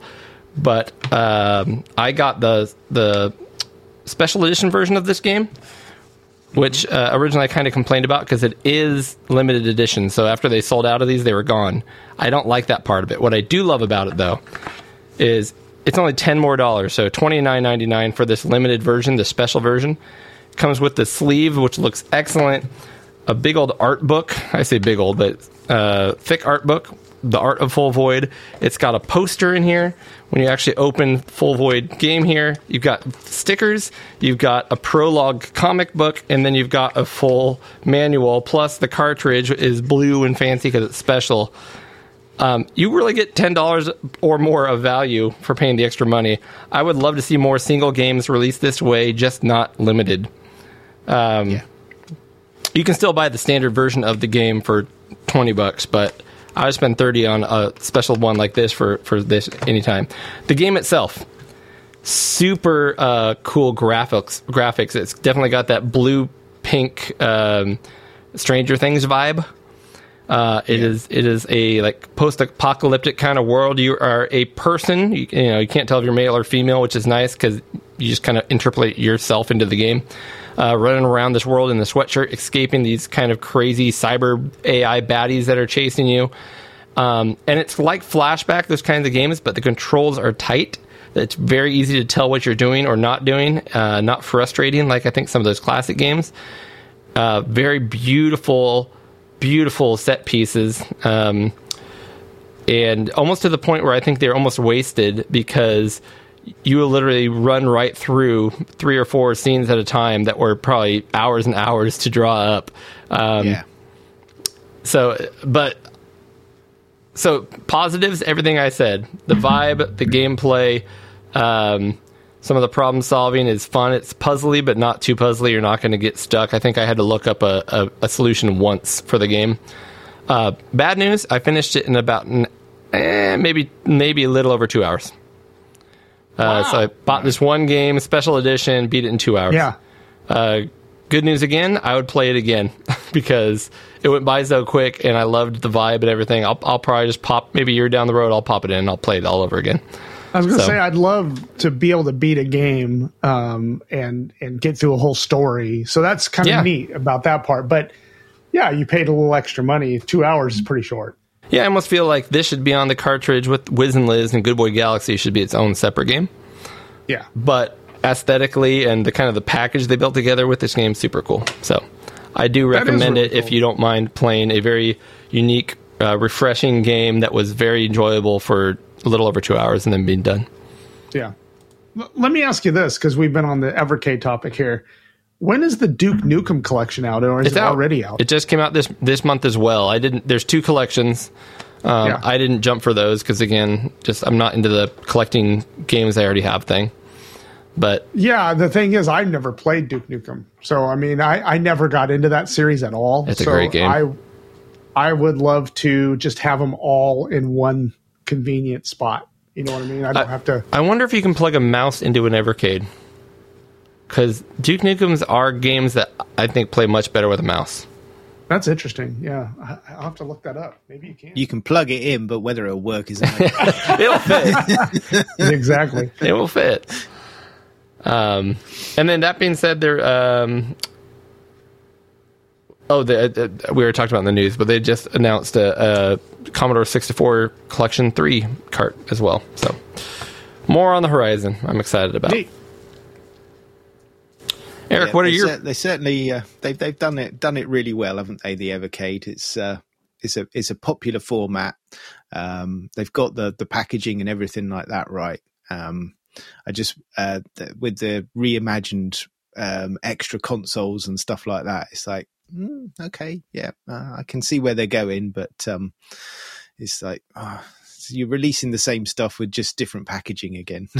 Yeah, I mean it's $60 and it's made in a way where they can display it at like a large department store. So I think that's kind of the market they're going with that. So yeah.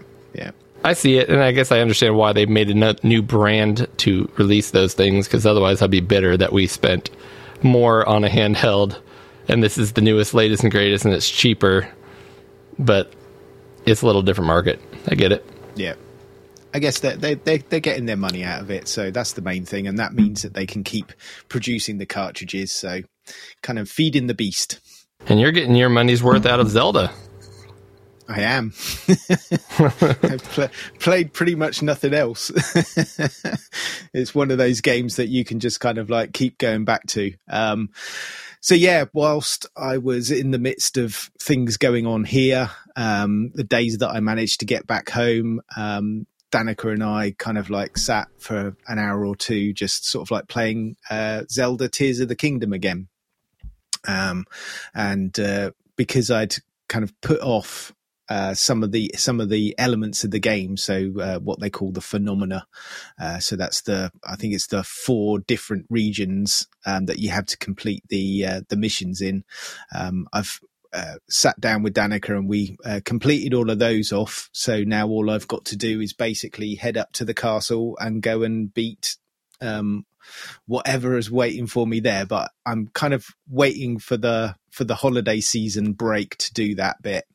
But one thing that happened, it was a little while back actually. I've been using some of the glitches in the game for things like item duplication and all that sort of stuff.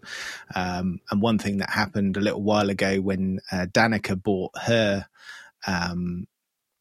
Switch is that I had to do something to transfer stuff over, and that meant that I had to put my Switch back online because it hasn't been online for months and months and months because I wanted to keep it on the same version to use this glitch. So then the game just automatically updated and took me up to a later version, so it took out that glitch. So then I'd spent some time trying to get the I think it's the Tobio's Hollow glitch, and that is essentially what you do is once you're in this place, it's again, if you've not really played the game that much, you may not understand it, but Tobio's Hollow lives between the depths and the main plane of Hyrule, and there's a glitch there where you kind of like you walk down this ridge, and about halfway down the ridge it sort of like is just where it meets between the two, so it's like on the border. And if you turn around and if you've got like a 3 or a 5 shot bow, you can select an item out of your inventory, shoot this up into the sky, and then it basically just freezes there. And then because it's like a 5 shot bow, you have 5 bomb arrows or 5 bombs or 5 bits of food or something like that. And then you walk towards it, the items drop down, and then you pick them up. So you're duplicating the items. There you go. So another one you can do with is a weapons glitch.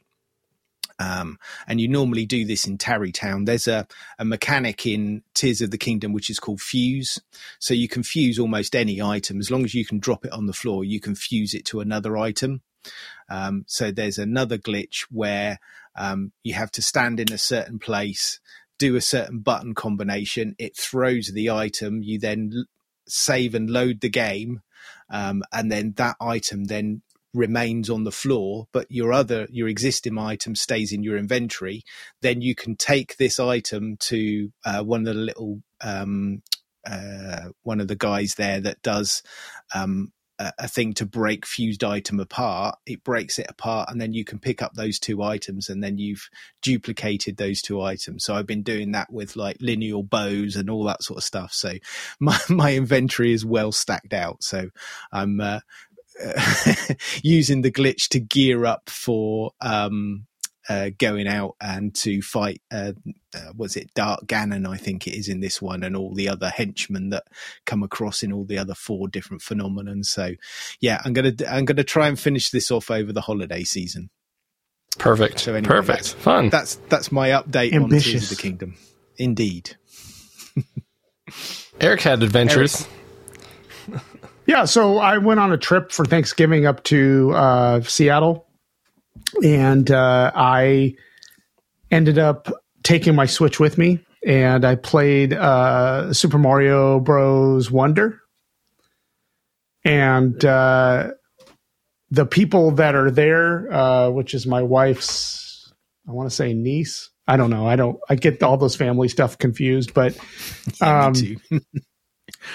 but anyway, they are big into gaming, and they have a Switch too. So they really wanted to, play Super Mario Bros. Wonder because they haven't played it yet. So I put it on, but one of the cool things is now usually I play solo on almost every game I play. They wanted to play multiplayer, which was fantastic. So we got a bunch of joysticks and we played multiplayer Super Mario Brothers Wonder, and it was awesome. It was a lot of fun playing multiplayer in that game. There's so many different little things that you can do. And like most multiplayer games, like at first you're kind of stepping on each other and like you're kind of messing up and someone's always falling behind or whatever. But once we got into the groove of it, it's a blast. And I think if I remember right, you can play up to 4 players in this game. Yeah, I think so. Yeah. Danica's got Super Mario Brothers Wonder as well. Have you watched playing it much or played it at all? I've seen her playing it a few times, but I haven't had the chance to kind of like really sit down and play the game myself. But again, that's another one on my list over the holiday break. I'm going to, once I've completed Zelda, then I can bring my console back online. So then I can do all the updates and get Super Mario Brothers Wonder in my console as well, and have a few games on that. Yep. But she was playing it for a while. She hasn't really picked up her Switch much in the last few weeks, but I'm sure she'll probably go back to it as well. Yeah, I mean the 2 key features, which I'm not a big Super Mario Brothers fan. I mean, I didn't play a lot of the other ones back in the day, but no timer allows you to explore a lot, and then there's shops where you can actually spend the coins that you pick up all throughout the levels. So you can go to the shops, and if you're not a great player, you can just buy a bunch of extra lives so you can get through levels that maybe you're having a problem with. And if you're a good player, you can just enhance different features or what they call badges in the game to allow your character to do different things. So it really is like they almost like they looked at me and were like, well, what is this? Why isn't this guy playing? Why isn't this guy playing? Gonna like? Yeah. Why isn't this guy playing Super Mario Brothers? How could he not like this? It's like a perfect franchise, and like, why isn't he playing it? And then they heard me on the show. They heard me on the show saying, "Well, I hate timers, and I want to be able to like tweak the game to make it either easier to play or harder to play or whatever." And Eric they did the heck out of it. Yep. So they literally enhanced it to make it a perfect Eric game. So I'm really enjoying it, and I'm about halfway through it, but multiplayer would be great on it. So cool. Yeah. Looks like a good game. Yep. So this next one for me is going to be short and sweet. First, the Backbit, which we've been talking about for like the last 2 months, and everybody on Discord who hadn't heard of it before is now all on board, and everyone's buying Backbits, and it's awesome. The device that allows us to put games on an SD card and basically plug into all these systems that we never could before. So the Intellivision and ColecoVision and all the Visions, not to mention Commodores and MSI, anyways, all the stuff. And Eric, I had ordered last time, and now I have it in hand, all of those adapters. Yes. And all those adapters, I bought them, instead of spending $30 per adapter, I spent $99 per adapter to do the do-it-yourself kit, because I love soldering. So I sat down one day. I'm like, all right, I'm going to go ahead and do one of these. I have a couple minutes here. Let me go ahead and do one of these because I can't wait. I love soldering. It's like the only thing in this world that's a tedious, repetitive task that I enjoy. Yeah. I really do love soldering. So I sat down and started. Next thing I know, I did all 9 in about 20 minutes. And now I'm sad because I want to do more of them. And that's a lot of pins. I'm when they're big, I'm good at it. All right. Yeah. And I can just go boop, boop, boop, boop, boop, boop, and you get in a rhythm, and you smell the perfume. I will call it perfume. It's a beautiful smell. Sure. The solder fumes. And the more you inhale, perfume. The more you inhale, the more beautiful it becomes, because all of a sudden your world is distorted. And so, anyways, I haven't tested them all yet. I did kind of run my multimeter across to make sure there's no shorts, and I didn't screw anything up. But I've used the 7800 one. Love it. Works great. I've used the one for my MSX. I was hoping it would quickly load some stuff I couldn't load before, and it doesn't, but it does load all the stuff I needed it to, so it seems to be working pretty well. I still want to play with it, but I've still got like 7 other systems to try, so when I get time, I want to do that. That was the short. Now the sweet is, it's time for us to drink another beer, Eric. Okay, you're not going to get an argument out of me. So Tim, I don't know if you even remember what you sent, but you sent this one over, and this is the last Tim beer that we have with a little extra age on it. It's been a while. Yeah. This is from Saugatuck Brewing Company. It looks like the word sausage. I want to say Sausage-a-tuck, but Saugatuck Brewing. Tuck your sausage, bro. It is a blueberry maple stout. Moving on quickly. This is actually the heaviest alcohol beer that Tim has sent. Oh. And I was going to say, yeah, they're quite spicy, those ones, aren't they? it's got 6%, 12 ounces, Yeah. but beautiful little almost Coconut screen was printed. Yeah, screen printed picture of a stack of blueberry pancakes with a little butter and a little syrup on them. So I'm excited about this one. So It looks good. This could potentially be the episode of the doom of stouts. Ooh, it smells good though. It smells like blueberries. And thank you for sending this to us, Tim. And it says right here, made in Michigan. Yeah, it's ironic, isn't it? Literally all those beers were all made in America. Yeah, they- shipped back. These have literally circumnavigated the globe. Now, warning, Eric, for allergies including cereals containing gluten, this may trigger. So just making sure you're good. It's got all the gluten. Yummy, All the gluten. yummy. I love gluten. I am gluten full. All right. Cheers, my friends. And then, Cheers. Tim, you got a coffee Cheers, on you? guys. I have. Cheers. There we go. Thank you, Tim. This is from you, and I'm eager to try it out. Oh, I can smell the blueberry a little bit. Oh, man. Oh, man. I don't know whether that's good or bad. All right. Woo. Holy smoke. Okay. It's very blueberry. I'm Eric, guessing. Yes. does the taste match the picture? Exactly. That is- It's like you Oh, okay. opened up a maple syrup bottle that was like, hey, blueberry maple syrup. And you opened it and you just drank the syrup right out of the bottle. Holy It smokes. smacks you across the face. So I'm guessing we're rating this as a beverage, not as a beer. Yep. You know, as I drink, though, I'm tasting stout. No, it is a beer. This is Yeah. amazing. I like sweet stuff. So, I mean, This is not This is sickly. good. So this coconut porter yeah. was it's gross. sickly sweet, and it was gross. I don't know how to explain it. It was just like the sugar and everything. It was just like I don't.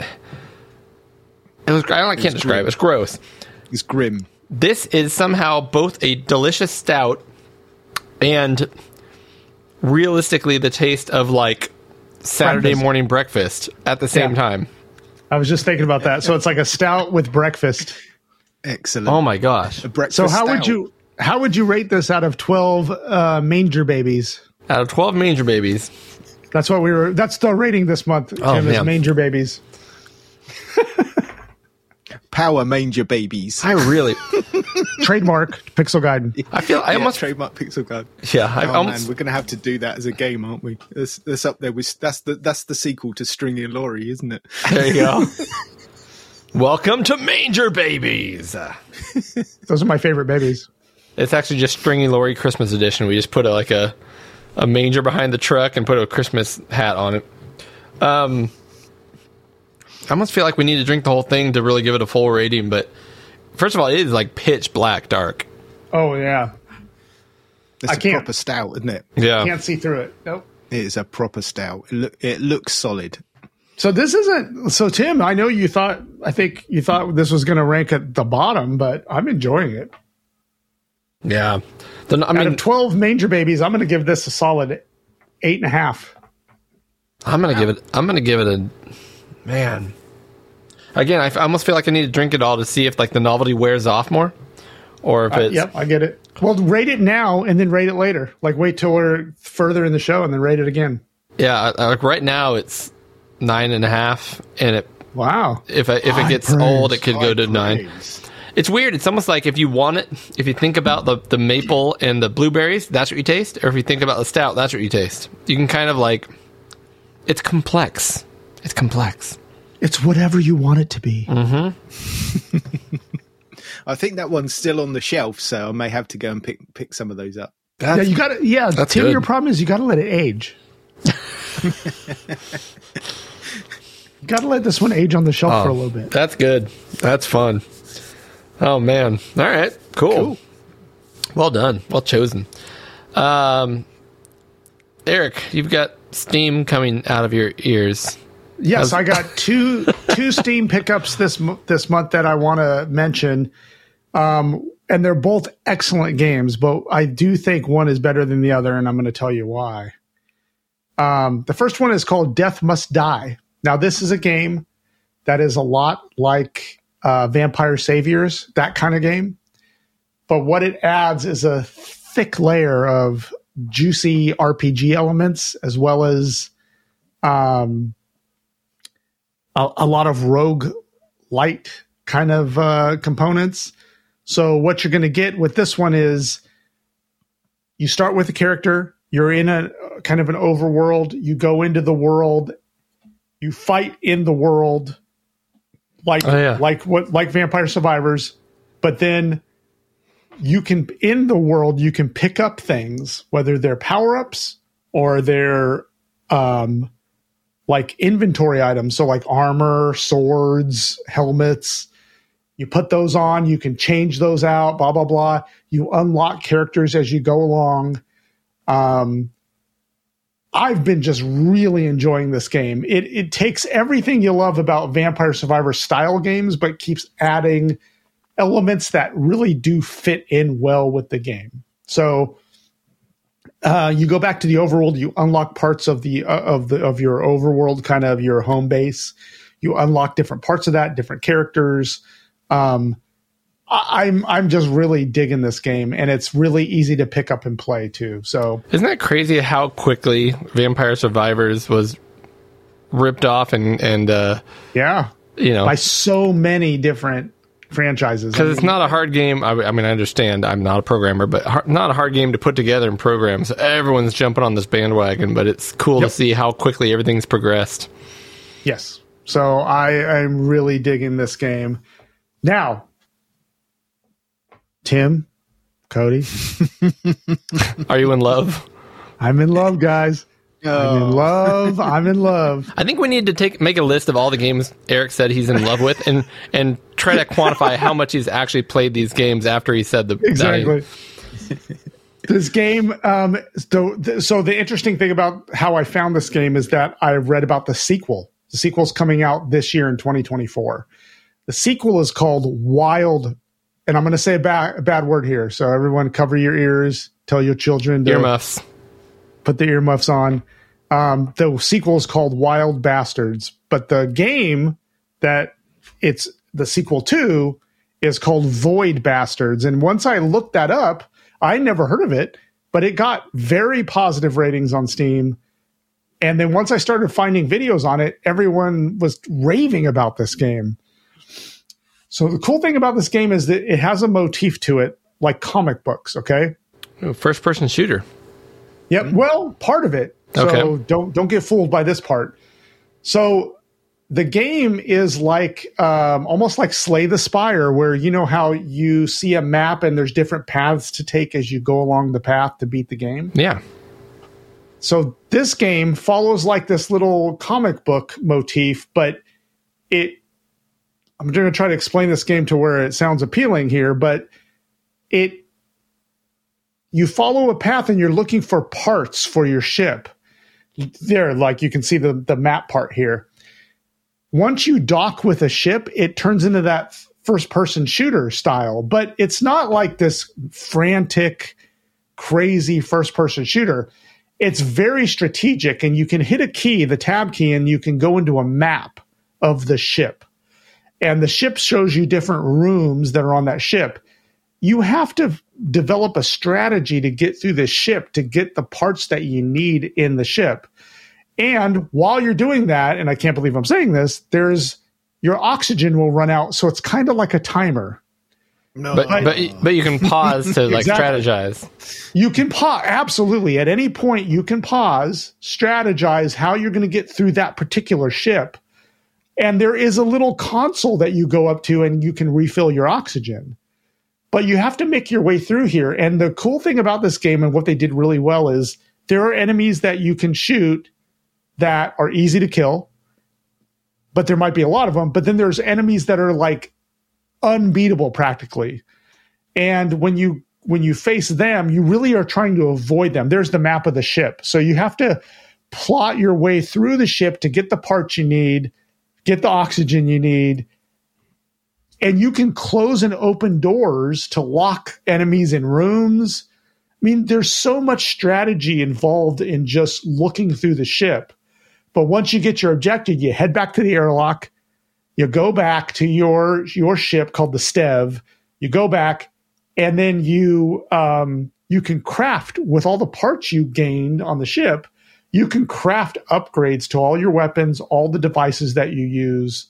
And that's where it becomes kind of like a roguelike, because if you die in the game, the cool thing is you get to take everything you made with you because it's on the ship. It's not, you're just a consciousness in a body that could get transferred to different bodies, but you can keep all of your parts and everything. So you don't lose anything dying. Other than, I mean, the character that you're building, is lost. But you get to keep all the weapons that you made and all of that. And then you're just going down through the different ships in the galaxy map to find parts you need. And then once you build the key components that you need, you're just trying to get to the end to win the game. But I never heard of this game, but I will tell you, I am loving it. It is fantastic. And it is great. very comic book like.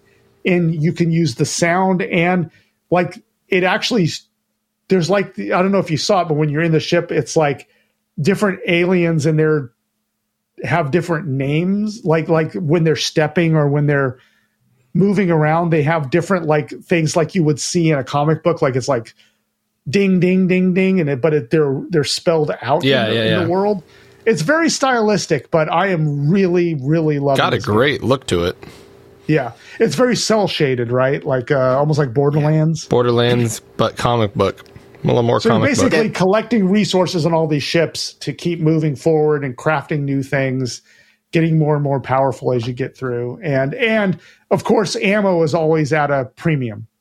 So Yep. Anyway, this game's called Void Bastards, and then in the year coming up, there'll be a sequel called Wild Bastards, and that is going to be more like on planets where it's like old Western motif, like where there's robots and stuff, but it's a Western where you have like 6 shooters and stuff. So I'll have to give this one a shot. For sure. It is a great game. I am loving every minute of it. So, and it is a game. What are you playing that on? I'm sorry, playing that on your Steam Deck. I started on the Steam Deck and then I moved to my computer because it is a good game for mouse and keyboard. Yeah. So, yeah. But you can plug those into your Steam Deck.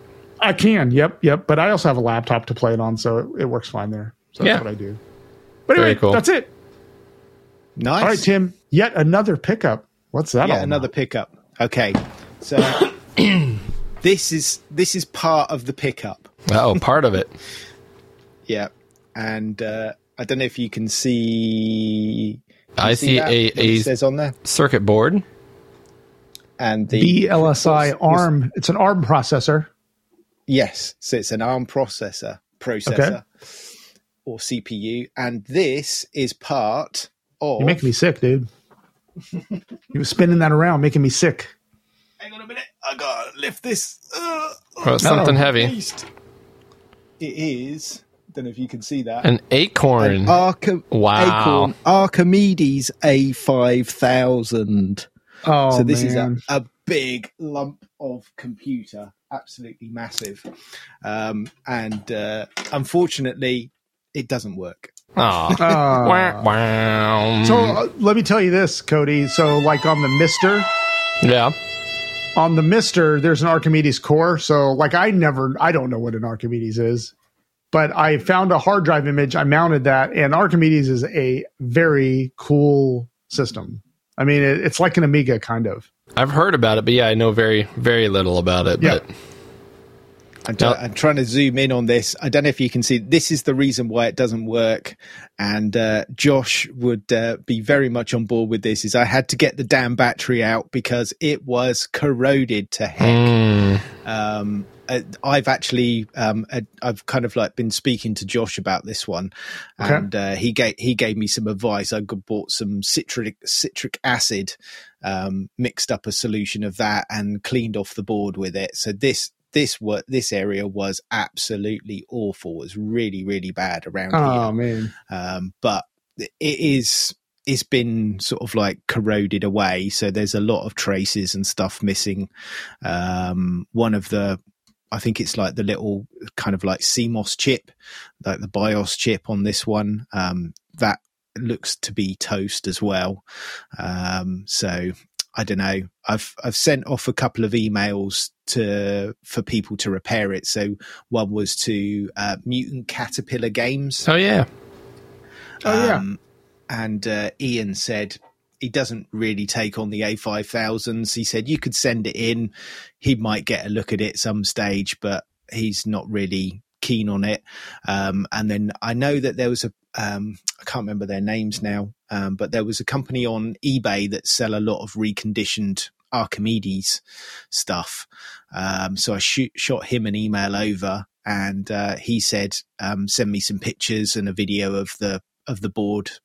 We'll check out the corrosion, have a look. So there's a little bit of hope there, but it may be beyond the pale. Are those So it pretty might rare just machines, or? Yes. Yeah. Well, the reason why I got this one is it was quite a while back now, but it came from kind of like a family friend. And their father, was the developer of Philosopher's Quest on BBC Micro. So this could have some development stuff on the machine itself. Oh, fun. So there's a bit of history to the actual system itself. That's so cool. I'm not sure whether that will be a goer or not to get it going, but the original hard drive is still in there. That's so cool. So we'll have to check that one out. And next up from me is I got myself a Raspberry Pi 5. Wow, it actually ordered it and it showed up, huh? It exists. Yep, it exists. What's your plan with that one? It's a bit boring, to be honest with you. All right. It's really, I got this because Windows 11 and Windows 10, there's an ARM version of that. It's mostly for kind of like work stuff. I wanted to check out what it's like on there. Okay. But once I've done that, that will probably end up as some kind of retro thing anyway. Yeah, I managed to get a Raspberry Pi 5, and I've got the case and all that sort of stuff with it. The only problem is the thing that I want to do with it requires the proper Raspberry 5 Pi power supply, because the Pi 4 power supply doesn't give enough voltages to power external USB devices and all that sort of stuff, because I want to boot off of SSDs and all that sort of thing. So the official power supplies, whilst you can get the Pis themselves, you can't get the power supplies. So it's like one or the other is in constraint. So I'm waiting for that to come through. So yep, that's my two recent pickups.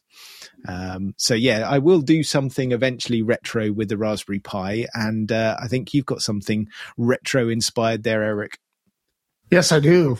I have the Retrobit Saturn Controller Pro. Came in. Cool. That's a slick looking controller. So I did pick one of these up because, as I've mentioned on the show many times, the Sega Saturn controller, the 6 face buttons, is one of my favorite controllers of all time. I really like that style because I like fighting games, and having 6 face buttons is really cool. But this one will work on an actual Saturn. It comes with the dongle that plugs wireless, so you can go wireless into your Saturn. But it also has a USB 2.4 gigahertz wireless controller. So you can plug this into a PC, a Mac, or even the Mister, which is what I've been doing. I've been loving this controller. It works. It is amazing. It has like the triggers. It is awesome. It's not perfect. So I will tell you that it also has the dual analogs. Yep, it has dual analog sticks on the bottom, and therein lies the one little problem, and it's a little problem. They're little. Yeah. these little and close little- together, huh? They're close together, and that doesn't bother me as much as they're just not very big. So Yeah. I mean, with the big meaty hands I have, they are tiny mitts. little nubs, and so frankly, I'm using this on my Mister mostly, so I'm using it on Sega Saturn and below, so it works great for all the retro systems. Yeah. It's a solid controller, long battery life, everything's great. But playing it all like with the PlayStation Core and trying to use these little tiny analog sticks. Now they're supposed to be Hall effect, analog sticks. Yeah. Who knows what that really means? It's like witchcraft, but they're supposed to be more better. So they're more better analog sticks, I guess. But whatever. They're fine, but I don't know how well they'll stand up to really hardcore gaming, and I'll find that out in the next few months. But Hardcore up. Other than that, so far this is a great controller, and I'm using it mainly on my Mister for everything, and it's working great. So that's Good that. stuff. So this is Retrobit Saturn Controller Pro. Cool. Can you just go ahead and order those? Can you? They're not in like constraint. They're not pre-order now. They're all just available. You can get them in black or what I got, which is the Saturn. I think that's the Japanese version. Saturn. Yep. Yep. So it's white with multicolored buttons. Yep. That's it. Yeah. Cool. That's my favorite style. Yep. I think I'm up next here. I'm trying to find a good image to talk about this, but basically, a large part of my last month, I mentioned it last episode, but my family, we went to a VRBO, vacation rental by owner, or whatever they're called. And one of the perks of this place, not only was it a really cool getaway in Palm Springs where we were getting into sunny weather and leaving the rainy weather, hanging out by the pool that they had there, but they also had their entire garage at that facility, and I do say facility, turned into a big old arcade / game room.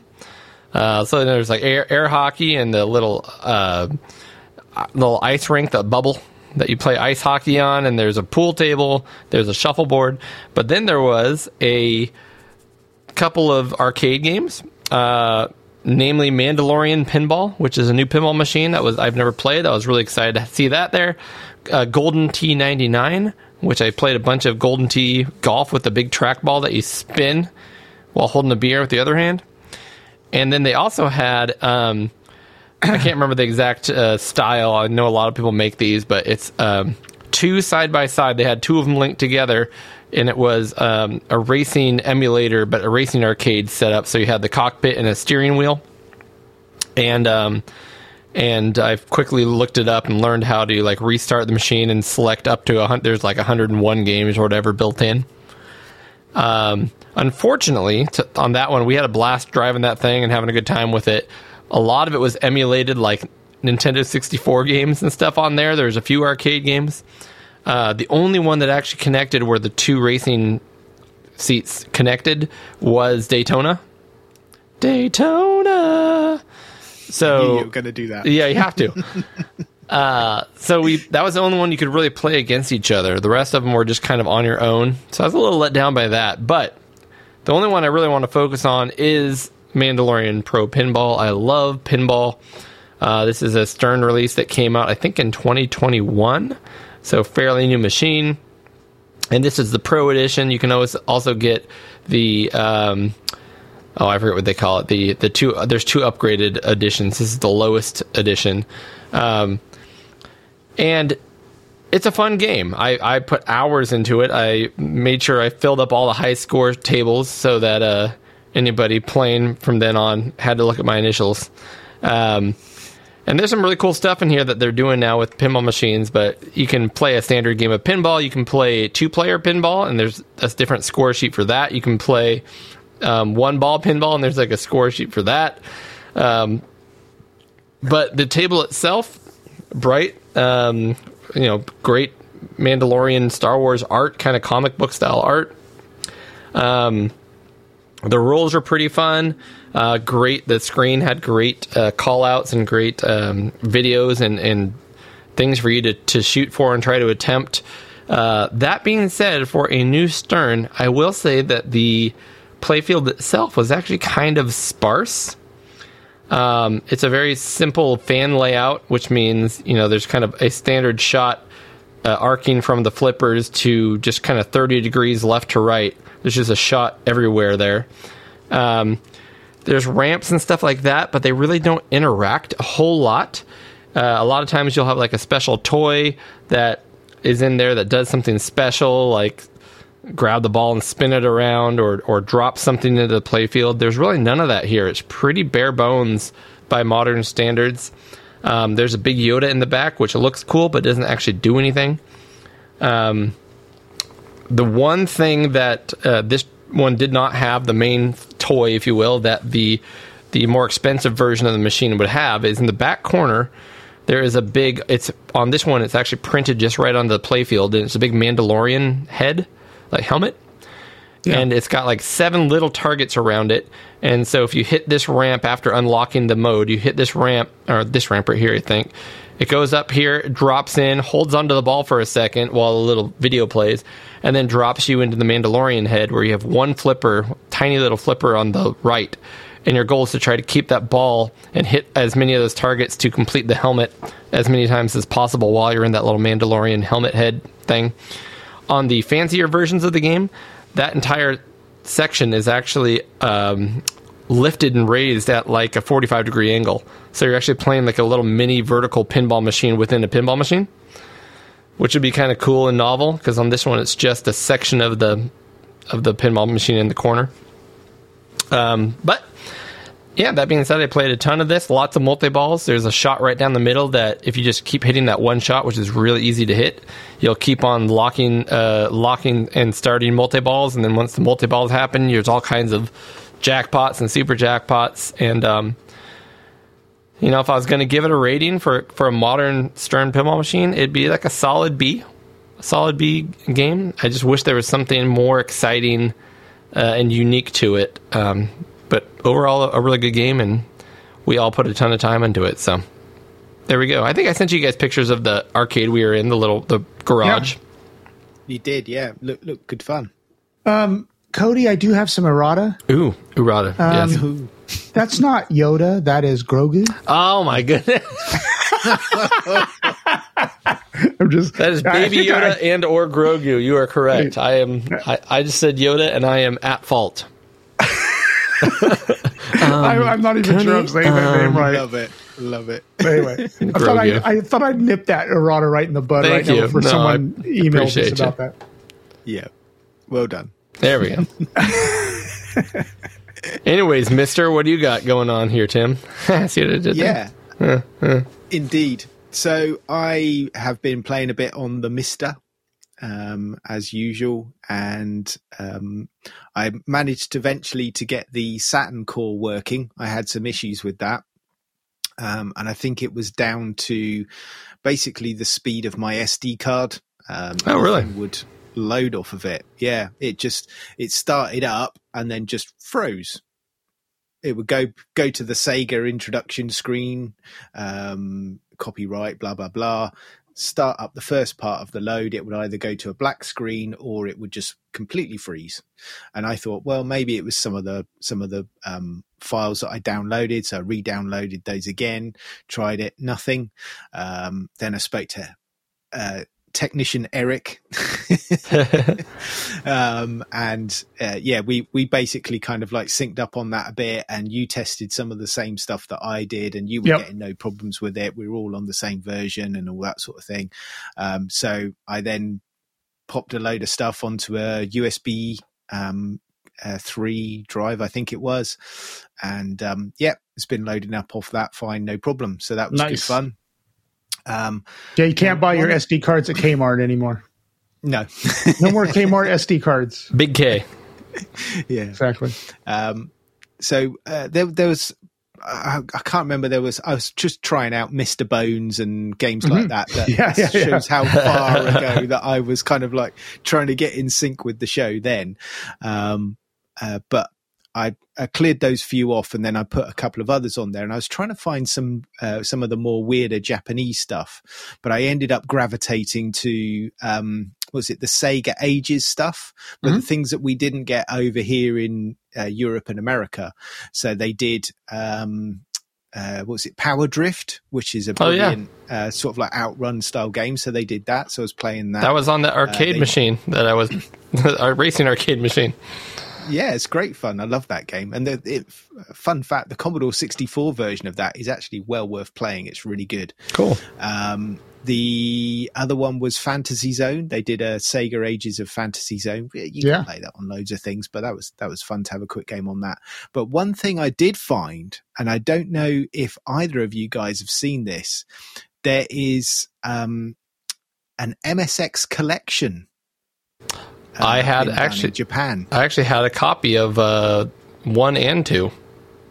Oh, did you? Ah, right. Okay. And I sold it off because for multiple reasons, but at the time I didn't know what an MSX was, and I popped these games on. I'm like, they're slow and choppy. I'm getting rid of this because it's worth money. So there you go. Yeah.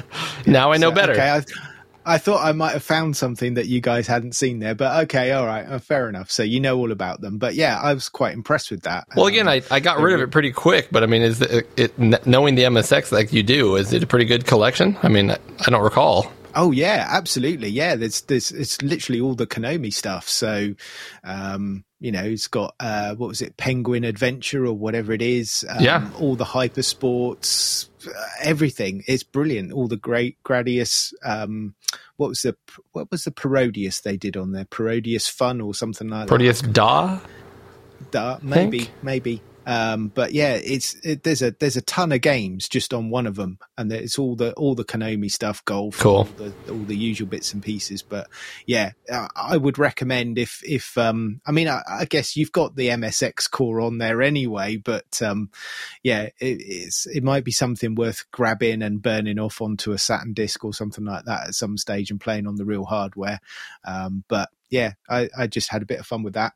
And going on to controllers, because of my because I'm using the Mister quite a bit more and the impending arrival of the Next, I got myself an 8-bit DOE controller in the Saturn style. And Cody, you have that one. I do. That's what I use for my Next. The black one. I use that for my Next. Yep. And after I saw Cody's. Yep. After I saw Cody's, I bought one. Yeah. But we both have the black one. Yeah, that's right. And I tried to find the black one, but it was only this one that was available. But that's okay. I 8-bit like this color. That's the M30 with the 2.4 gigahertz wireless gamepad for people out there. Yeah. And it is a good controller. It's solid. That's a great one. It is. Yeah. Yeah, so I was really pleased with that one, and I've been using that one a fair bit on the Mister, and nice. Like I say, that one will come in handy for the Next when that comes through. Well, keeping on the Mister, Eric. Yep, and I put this in this order because you were just talking about the Saturn core, but I don't really follow the N64 core that much, but because last time I tuned in, which was probably a few months ago, the N64 was working, but you had to download patched ROMs to make it work. And it was like, I don't get in at that level because I'm like, well, I can just boot up my N64 and be fine. But now it's part of my update script that I run. And I got this update and it was just like, hey, yeah, you don't have to use the patched ROMs for a lot of the games anymore. Right now, the N64 core is at a point where it will play all the released games. No problem. And I tested Mario Kart and Smash Bros. They worked flawlessly. I had no problems with them. In fact, Mario Kart was smoother and better than any N64 emulator I've ever used. So I'm very impressed with the N64 core to the point where I'm looking to try to find a controller.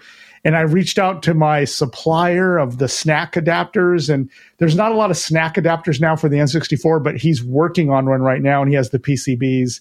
He's soldering all the stuff together and testing them. He's going to sell them on eBay, but he said he would let me know, and I could be one of the first ones to buy it. So I'm going to be able to use a genuine N64 controller. But for now, I've been using the my other more like Xbox style controller and mapping the buttons in a way that works pretty well with the N64. So it's been working well. Yeah. So I think anyway, that's good. so the N64 update. You should definitely jump in now. It is good to go.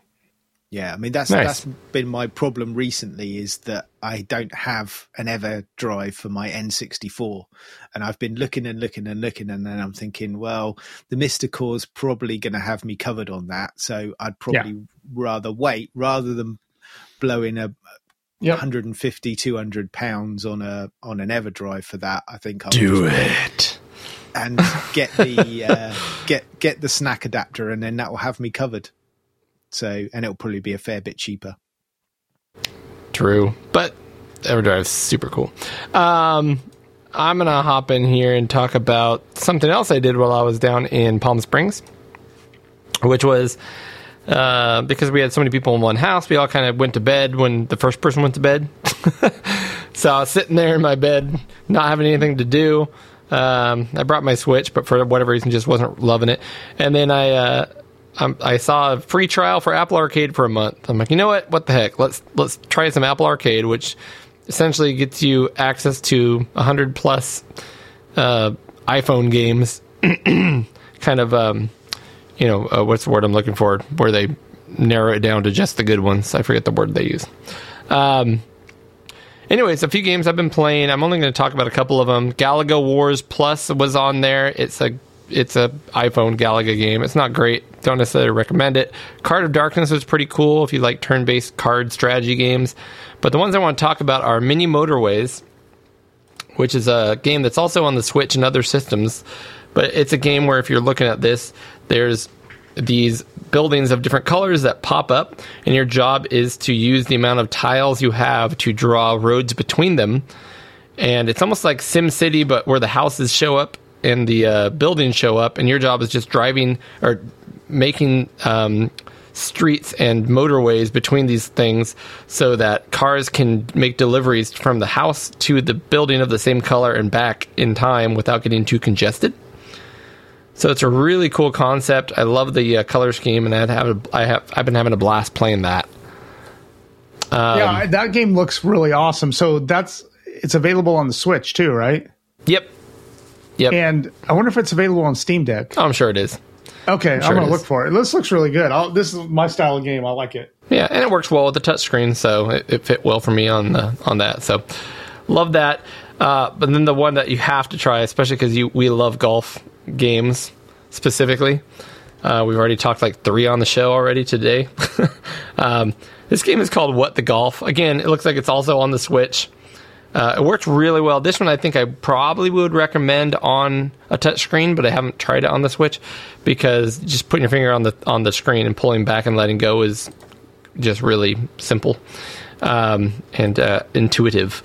But this game is funny. So you start, and it's kind of tongue-in-cheek. You look up tongue-in-cheek. You kind of look like you're one of those Wiimotes, or what are they called, where you make your own Wii person?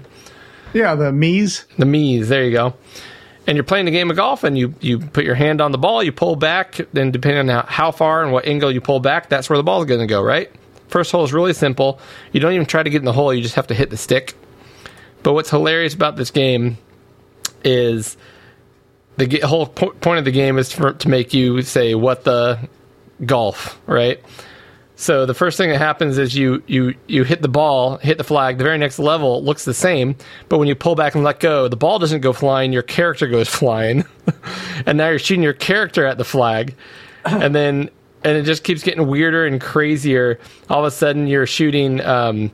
Like in this case, you're actually shooting the hole itself that you eventually want to hit your ball in, and you're shooting the hole towards a 1 in the ground, and when you finish it, it says hole in 1. Ba-doom-tsh, pun. By the end of this thing, you're shooting cows all over the place. Things are exploding. There's soccer levels where there's guys trying to get the ball you're kicking around, because now you're playing golf with a soccer ball, and you're trying to keep it from them, but you don't have to wait for the ball to stop. You can like redirect it in midair. It's just hilarious and fun and bizarre. Looks good. My favorite point was when you, in the middle of the game, I mean, I don't want to ruin all the surprises. There's a lot of surprises, but the little arrow that you pull back that shows where you're pointing and how far you're hitting, all of a sudden that goes shooting. You're like, oh wait, I'm shooting the actual arrow that I'm using to line up my shot now. And there's just so much to this game, and I think they keep adding stuff too. It's more of an experience than a game. So it's kind of, there are some levels that are going to test you a little bit on how to beat it, but most of them are just kind of playing through them and laughing at what the solutions are. You don't actually get a score on a lot of these. You either make it into the hole by the end or you don't. It looks great. Yeah, you've got to give it a shot. It's funny. So I'll leave it at that. And I will downsize what I'm saying. Well, Tim, you downsize some of your stuff. Yep. So I've been saying for a little while now that I need to start clearing stuff out. You have said this. And it's not immediately evident behind me, but I have been moving a few things on. And one of those things has been, I don't know if you guys can remember, I had multiple ZX Spectrum 128 pluses, the grey version, but they didn't work. I had 3 or 4 of those, I think it was. And Josh Malone at 48K RAM, one of our excellent Patreons and also a very good friend, he reached out to me a little while back and said, do I have any Amiga A500s? And what's that got to do with Spectrums? Well, it was kind of like the genesis of what we started talking about. I said, yeah, I've got 3 or 4 spare still kicking around. And apparently these things are really, really hard to get in America. Oh, yeah. You just can't find them for the right price and the right money in some parts of America. Others it's a little bit easier, I think. But anyway, so he said that he's got a friend that wants an A500. I said, yep, I can hook you up with one of those.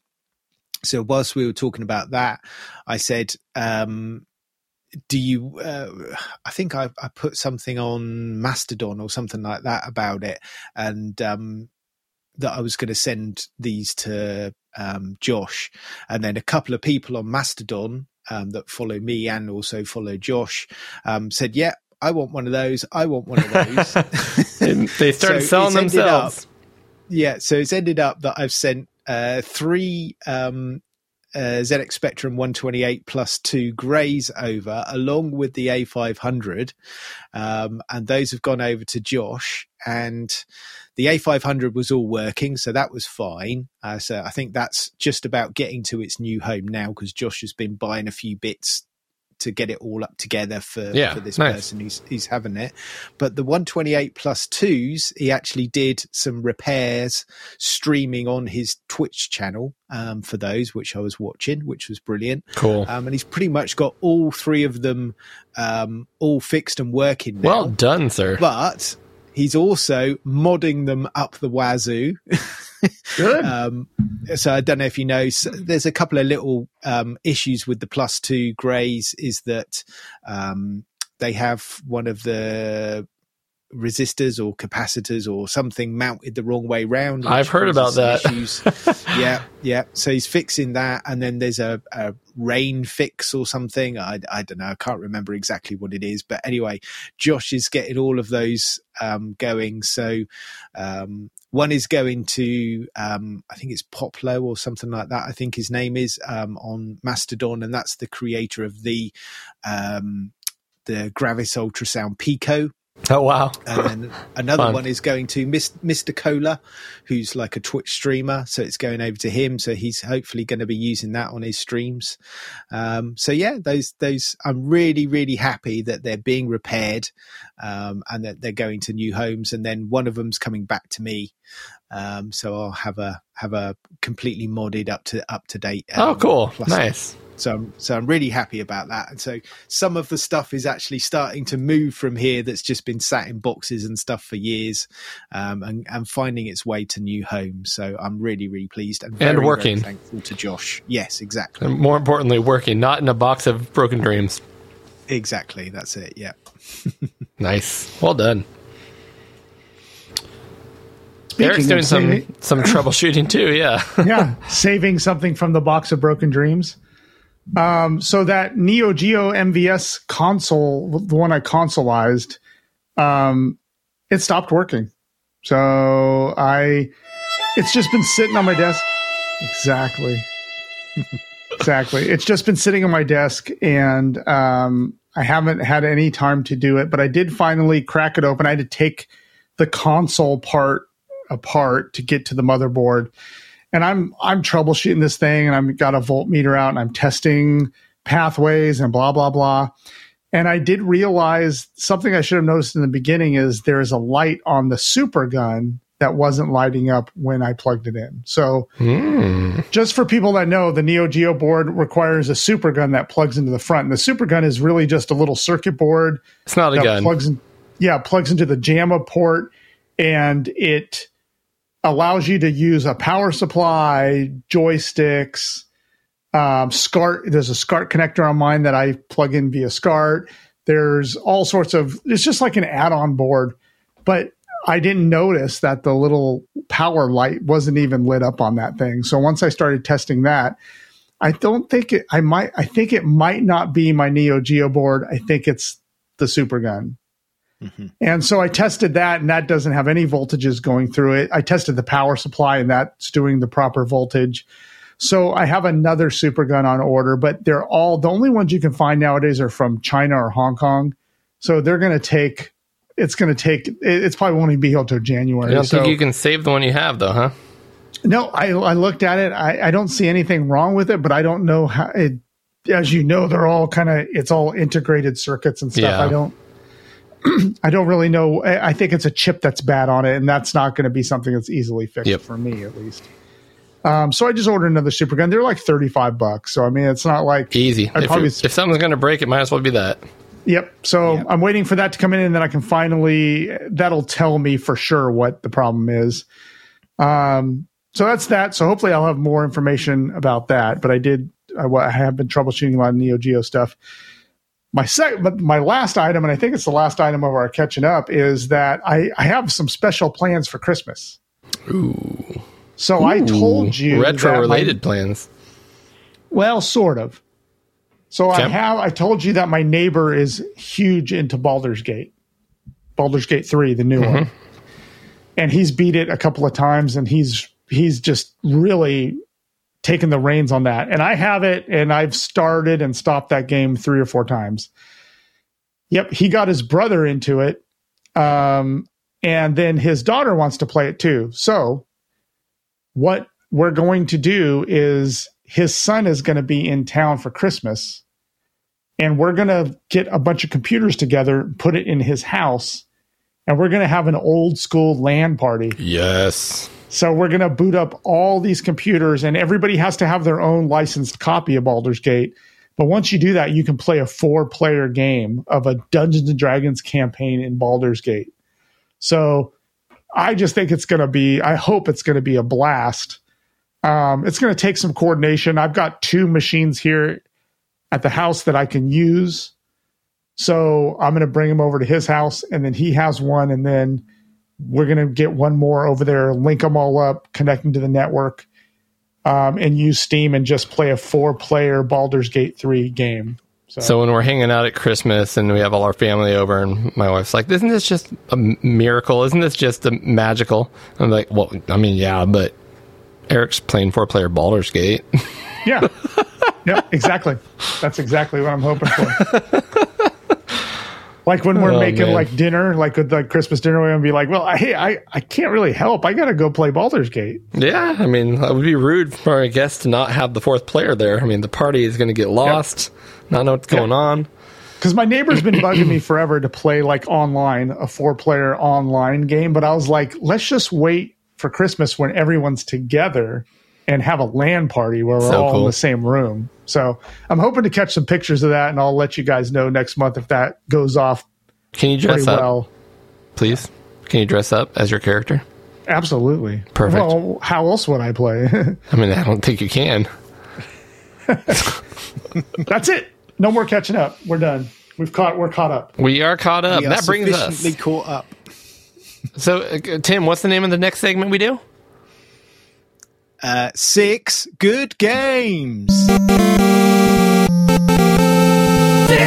good games. And what is the topic of this month's 6 Good Games? It is seasonally appropriate, although we haven't had an awful lot of this here yet, and that is games with snow. Fun fact, this year is the first year we went as friends because I've never done this before, and it's not terribly common anymore, but I was excited. This year we actually got a tree license and went out to a forest and cut down our own tree. Nice. Yeah. That's It a was lot of cool. fun. And so I bring that up because the particular forest where we got our license and where our friends took us out to, about an hour north of here, and I have 2-wheel drive on our truck, even though it looks like it's burly and it should be 4-wheel drive, it's 2-wheel drive. And, it was snowing. And it got squirrely, and we barely made it out of there, but it was a blast, and it was a great time. So anyways, there we go. Driving your truck with chainsaws. What more can you want? Right? Yes. Such a manly pursuit. We brought beer and smoked meats as well. So, Oh, nice. let's go in order here. Tim, what is your first good game this month with snow in it? Okay, so my first good game is, and I think this one's maybe on the nose, I don't know, maybe everyone thought of this, but I couldn't ignore this. So this is Winter Games for the Commodore 64. It had to be done. I've never played the game. What? No. Oh my days. Again, this was most Commodore 64 games, original ones, I haven't played because that just wasn't my time. Wow. So that's the truth of it, but I've definitely heard of it.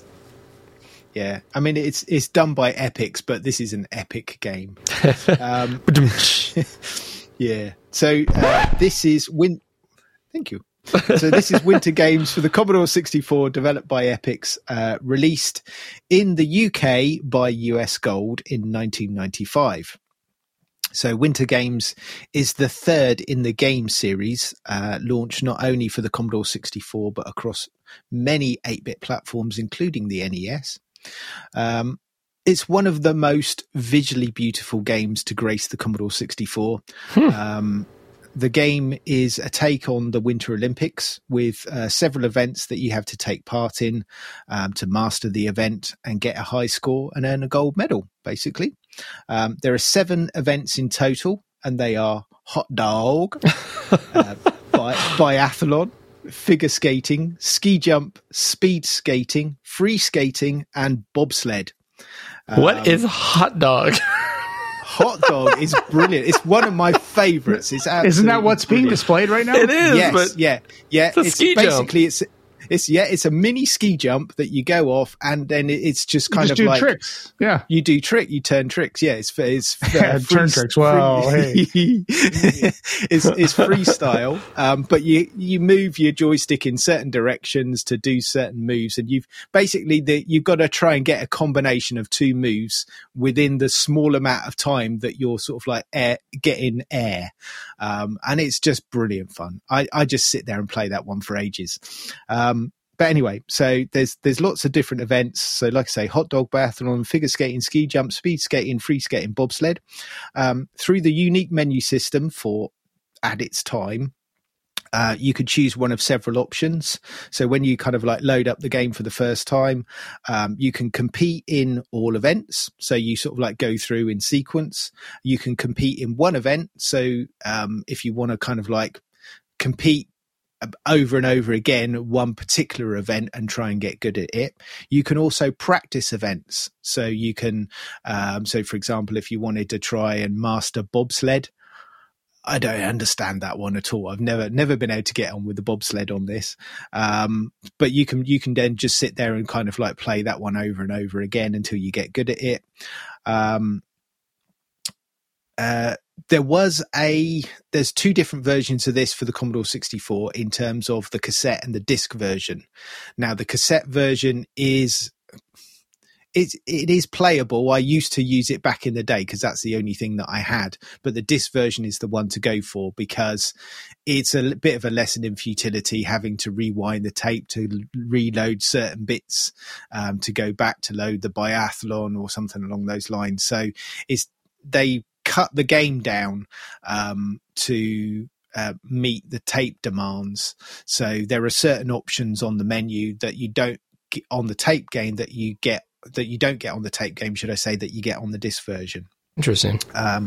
So in each event, you have different ways to control your athletes. So, for example, in figure skating, you have to perform a set of moves in the time limit. So you time your jumps and landings by pressing the fire button to start the movement, and then you have to press it at the end of the movement. So if you sort of like do a jump, if you let the athlete land, but don't press the fire button, she drops straight down onto her behind and doesn't complete the move. And then obviously there's the figure skating on the screen. The one thing about this game, not only is it graphically brilliant, but the sound that goes along with it, the music that goes along with it is really, really good. When you go into the biathlon event, which is one of my favorites, you actually, looking at the game, maybe it's because I've got that nostalgia to it, but I actually feel the cold. In the biathlon, I can see that. Yeah. You actually feel it, and you hear the atmospherics in the background and all that sort of stuff. The way it's kind of like quite quiet, so like it is when you got a lot of snow on the ground, because it kind of like damps the sound down. It just has that atmosphere to it. You're saying that lack of sound, it's brilliant. Yeah, I guess maybe, but it just has that atmosphere to it, and you've also got the heartbeat. Your heart rate is a thing on this as well, because you need to try and calm your pulse down when you get to the shots on biathlon. So Winter Games, you can also have up to 8 players on it. So again, it's really good fun when you've got more than one player. You're passing the joystick back between each other, trying to beat each other's records. So again, I mentioned about the music on it. Really, really good. So this game received really good reviews. Zap64 magazine gave this a sizzler in November 1985 with an overall score of 94%. So that's my take on Winter Games. Cody, we know you've never played it. I have not. How about you, Eric? What's your memories of Winter Games? I will tell you, my greatest memory of Winter Games is when I pirated it and it worked. Like I downloaded it on a BBS, and like I was really, because I loved summer games. Yeah, I loved it. The skateboarding part, all that good stuff. And then, so I was like, Winter Games, okay, well, I'll try that out. But I was able to, like, summer games I bought, but Winter Games I downloaded, and it worked, and I enjoyed it. I loved it. I thought the hot dog competition was the best. Yeah, like, where did that come from? What Olympic event is called a hot dog? I think that's what it's called. I don't know. Is it really? Yeah. I guess.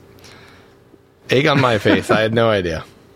Yep. Yeah, no, it's really good. I think my two favorites are hot dog and biathlon.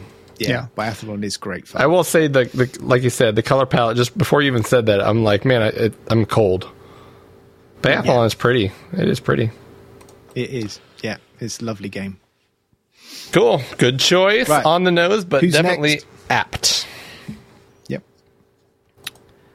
So, Eric. Yep. So my pick is a game that is the sequel to a game that I really enjoy, and I play it on every platform that I can. It is Snow Bros.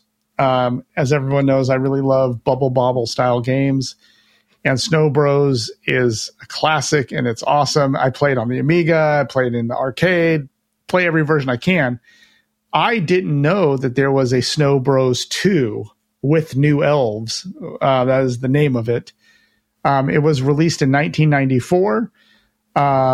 It was released in the arcade, but only in Japan. So this never came out in the United States, which is why I didn't know about it. And the only versions you can get, if you play it in MAME or anything else, there's no translated version, at least not one that I could find, and not an official one for sure.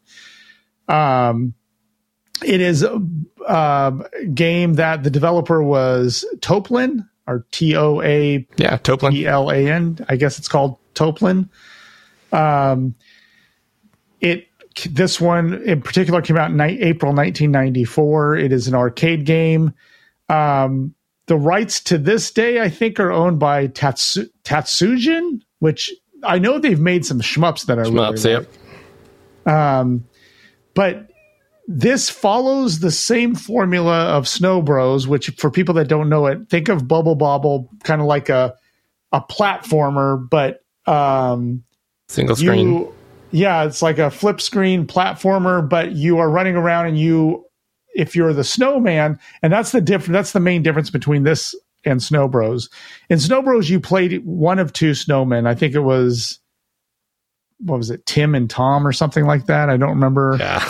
But anyway, in this one, you can choose from 4 different players. They eliminate one of the snowmen, but they have 4 different players, and the players all have different special abilities. Are they new elves? They're new elves, exactly. Exactly. But they all have different mechanics, which makes it really interesting. So the snowmen, when you fire at somebody on your platform and if you hit them several times, they turn into a snowball, and then you can throw that snowball and knock people down, but the snowball always travels downward, right? I mean, that's a classic Snow Bros mechanic. Yeah. Travels down, knocks anybody off the platform that it hits. But with the different characters, they all have different mechanics. Like there's a guy that shoots wind, and he can turn you into a tornado, but it goes up the screen instead of down. Okay. So you can start at the bottom of the platforms. Then there's another character that does electricity, and when he electrifies you and you become shocked, it flies randomly all over the screen, knocking people off of the platform. So every player has a different mechanic that it uses. As you progress, you face different bosses. And as an example, the first boss is this giant jackpot machine. And the jackpot machine, you have to, when he spits out enemies and they parachute down. And then when you hit them, you turn them into a snowball and shoot them across, and then it'll hit the jackpot. So there's like little clever mechanics and things to basically, you can't just fire on the bosses and expect to win. You have to like freeze a guy and shoot the snowball at him, and then that eliminates the boss. Every different level has a different boss. And then there's also power-ups in this. Unlike the other Snow Bros, there's power-ups in this one. When you kill an enemy, they'll drop like little food items, but when you pick it up, it could increase your speed. It could increase the range of your weapon. All that kind of stuff. What else am I missing? Oh, you can do extra. You can find letters and little bubbles around. When you hit that, if you complete extra, you get a bonus man. The second boss is like this choo-choo train guy that you see in the picture. Super weird Japan stuff, which is fun. Yep, but another cool thing about this game is that it can be four player simultaneous, which is, I think, what you're seeing in the video that we're playing here. But I mean, there's like 4 different players on the screen all at one time, which looks chaotic, but it looks like it could be a lot of fun. So do it. Anyway, that's my pick. And I played this quite a bit this month, and I loved it. I love anything Snow Bros related, and I didn't even know this existed. So I was pretty happy with it. I love that when you find something that ticks your boxes that you didn't know about. Yep, Snow Bros 2 with new elves. All right. Mine are kind of uninspired this year, but it's the ones that when I heard snow, these just popped into my mind. Yeah. They are on the nose. They are not hidden gems by any means, but I'm not sure if we've ever actually talked about them. So we might have. But first one that came to my mind is, and they're both Nintendo games, by the way, but Nintendo 64, GoldenEye. Every time you hear about this, you hear about people playing 4-player, in-person multiplayer GoldenEye with 4 controllers and shooting each other. I spent the vast majority of my time playing GoldenEye single player, and it is a brilliant single player campaign. Yeah. That makes it a good game, but what makes it a snow game? Well, first of all, the game, you feel like you're a spy. You really do. The way the levels are designed, the characters, none of them know you're there until you let them know you're there. So it's just the way they're designed. You can jump up behind people who don't know you're there and take them out that way and try to avoid triggering the guards. And it's just a very cool game in that way. You feel like a spy, but it's a Russian setting. So I only know Russia from TV and potentially the news. And apparently it just snows there all the time year round. in Russia is a snowy place. Whether that's true or not, I don't know, but according to TV, movies, and the news, that's what Russia is. So this game follows suit, and every time you're outside, boom, snow everywhere. So we're looking at one of the, I think level 3 is when you first go outside. This is the runway, and you're trying to stop this bad guy from getting on the plane and taking off, and you're running through snow. The music is very James Bond in that it just, you feel like you're a spy. And it's just kind of atmospheric. Now, is it chunky Nintendo 64 early 3D? Absolutely. But a game is just so good. It's so fun to play single player. You get to use gadgets. You get to use your watch to like set off. In this case, you're looking at mines that we're throwing on places, and you set them off using your watch when you feel like it, or setting up trip mines, or karate chopping people in the neck with your hand to sneak up behind them and knock them out. And then even like right there, between levels, you're using these files, these manila folders with secret information and pictures of your objectives, and just the overall feel of this game is super cool, super spy, and super filled with snow. Probably the most snowy level is one of these ones right here. I think you go to the surface multiple times, and you're walking through this valley of snow with these worn grooves that are, I guess, roads or walking paths. It is kind of kitschy in the fact that it's very clear that the quote-unquote trees are like a hard, flat, textured wall of trees at the edge of the playfield, but that's part of the charm. And honestly, my favorite gun in this whole game is this PPK, this Walther gun, the James Bond gun, because it's silenced and it's quiet and it takes a few shots, but you have to be accurate with it, and you just feel like a spy. Yeah. I don't know if you guys have played a whole lot of GoldenEye. If I remember correctly, you guys hadn't. So I haven't. I've loaded it up many times. I haven't played it very deeply through it. You know, I played it a bit, and I used to have it in one of the shops that I used to manage, whatever you want to call it. We used to have this rolling on the N64 quite a bit, so sometimes when it was a little bit quieter, I just used to sort of like sneak over onto the joypad on this one and have a few games on it, but very rarely did I go beyond the first couple of levels. This one's notorious for the controls, isn't it? It's like you've got to have the N64 control pad for this one. I've never thought about it, but yeah, I've only ever played it on a Nintendo 64 with that control pad, so I can see that. Yeah. Yep. Cool game and filled with snow. Definitely. Back to you, Tim. Back to me. Okay. So this game is an NES game from Tim. Yeah, an NES game from me. I could have chose this one on the 64. It was done on a couple of other platforms, but anyway. So this is Ski or Die, another one very much on the nose. I played Skate or Die a fair bit, and I'd never really kind of dug into this one. So I thought, well, this was a good chance to give it a go. So this was done by EA and Palcom, released in 1990. So Ski or Die is a winter-themed extreme sports game in which the player competes in 5 different events. So we've got downhill blitz, downhill skiing, and you can jump over chasms and perform stunts. You've got inner tube trash, which is quite good fun, which is, especially if you've got 2 players, I guess. I only ever played it single player, but essentially you're descending down the mountain on an inner tube. You got to score points by picking up items. And I think you got to let out air from your inner tube to go faster or something like that, and then pick up air again. That was quite fun.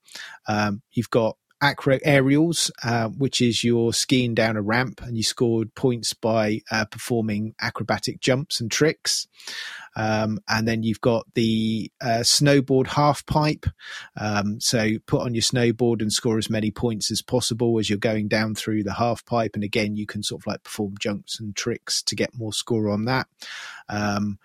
But the one that I really like, and I think it's almost worth the price of admission on this game, is Snowball Blast, which is essentially, it's a snowball fighting game. It's brilliant fun.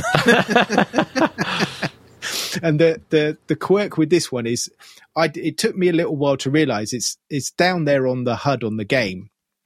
But I don't know if you guys have ever played this one, but you've got one screen in front of you where you've got people coming in. You've got sort of like a bit like Operation Wolf.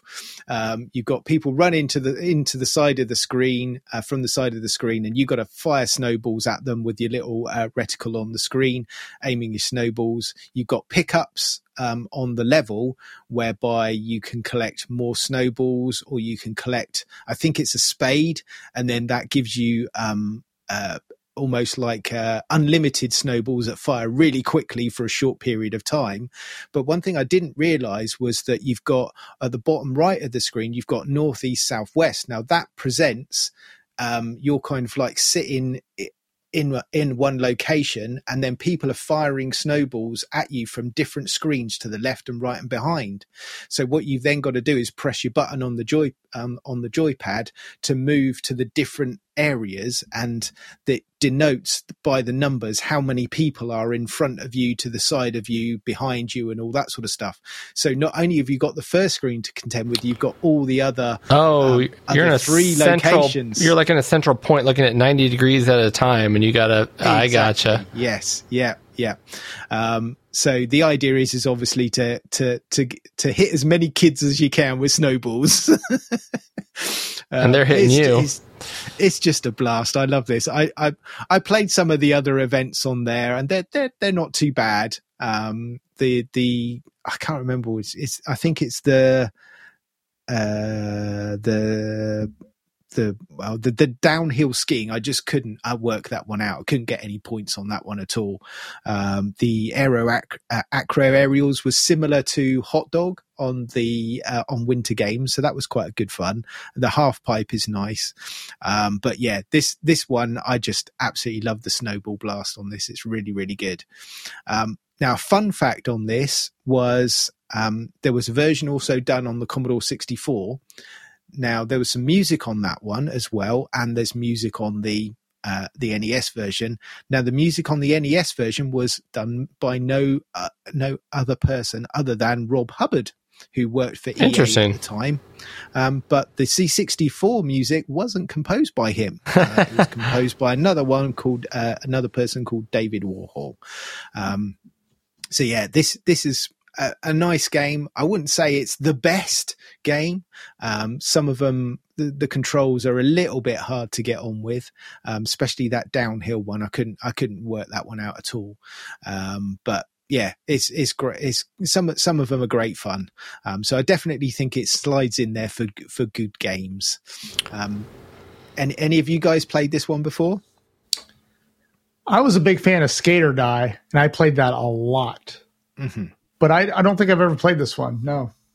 Yeah, I remember seeing all these games, summer games, I think, Ski or Die, Skate or Die, winter games. They all kind of ported over the NES, but I never knew anybody who had these games or was interested in them. These multi-format kind of event games, for whatever reason, were just kind of... I hate to put it this way. I think they seemed old at the time for us, but that's because I think we were at the middle to tail end of the NES, and might have been ports from kind of earlier. So I never really gave them a chance, to be honest with you. But that Snowball one looks like a whole heck of a lot of fun. It is. It's great fun. I'd recommend it just to play the Snowball. Yeah. Snowball game is brilliant. And I'd say any of those games that I just mentioned probably would survive a lot better on an NES D-pad than an old joystick you have to wiggle back and forth and destroy. Yeah, absolutely. Yeah. Definitely. It works well with the NES pad, definitely. Yeah.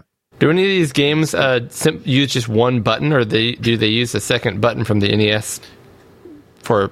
I think they both use a second button. Okay. Pretty much all of them. Yeah. I wonder if that helps the gameplay too, because obviously they're originally one button games. They have to be, right? Yeah. Interesting. Cool. Okay. Thank you, good sir.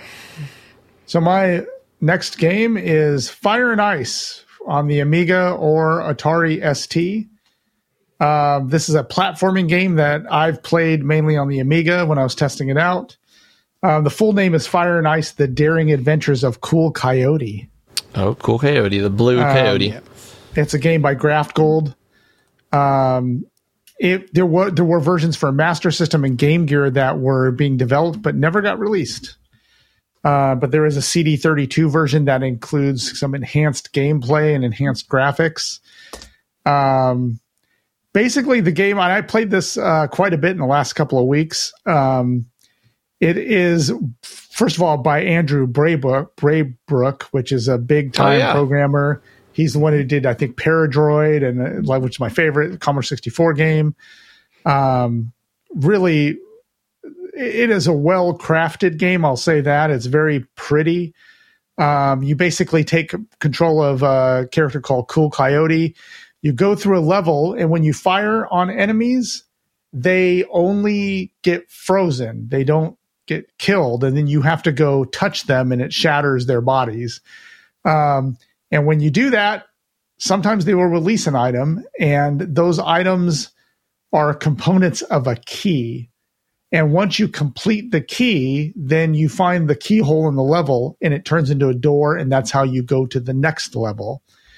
The game is that simple, but for an Amiga platform and Atari ST, this one is actually very pretty, and it's a really cool game. I'm kind of surprised that it doesn't get more kudos for being a really nice platformer on the Amiga, which I think is pretty rare to get a good one.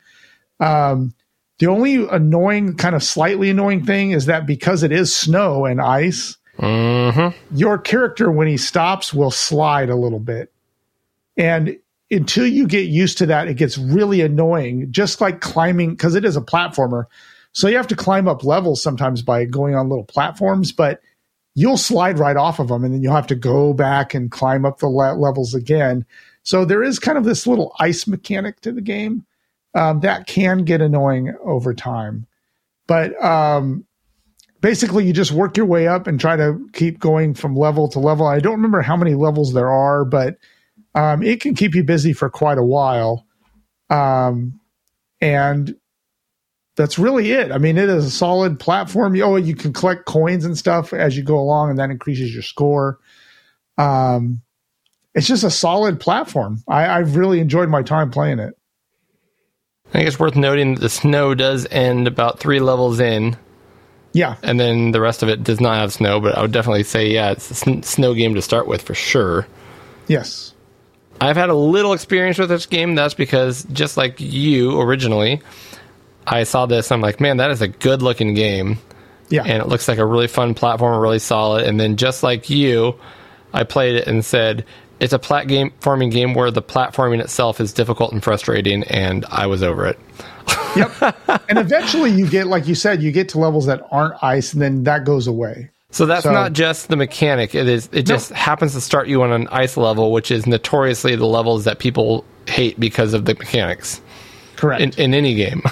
And they just thought that was like bummer. a fun kind of thing. Hurdle you had to go through was you had to deal with the sliding.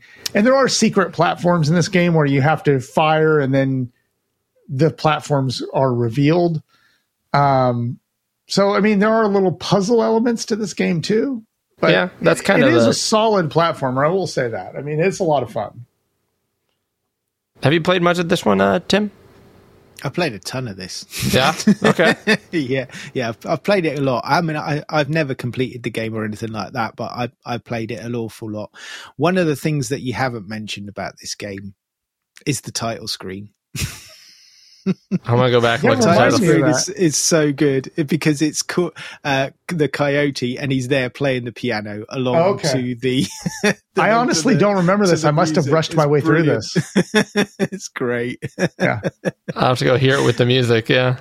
Yeah, it is really, really good. But yeah, no, Fire and Ice, fantastic little game. Like you say, for an Amiga platformer, it's a good one. It's got pedigree. Andrew Braybrook, of course. Jason Page doing the sound and all that sort of stuff. So, yeah, it's really nice. It's got all that graph gold polish to the game.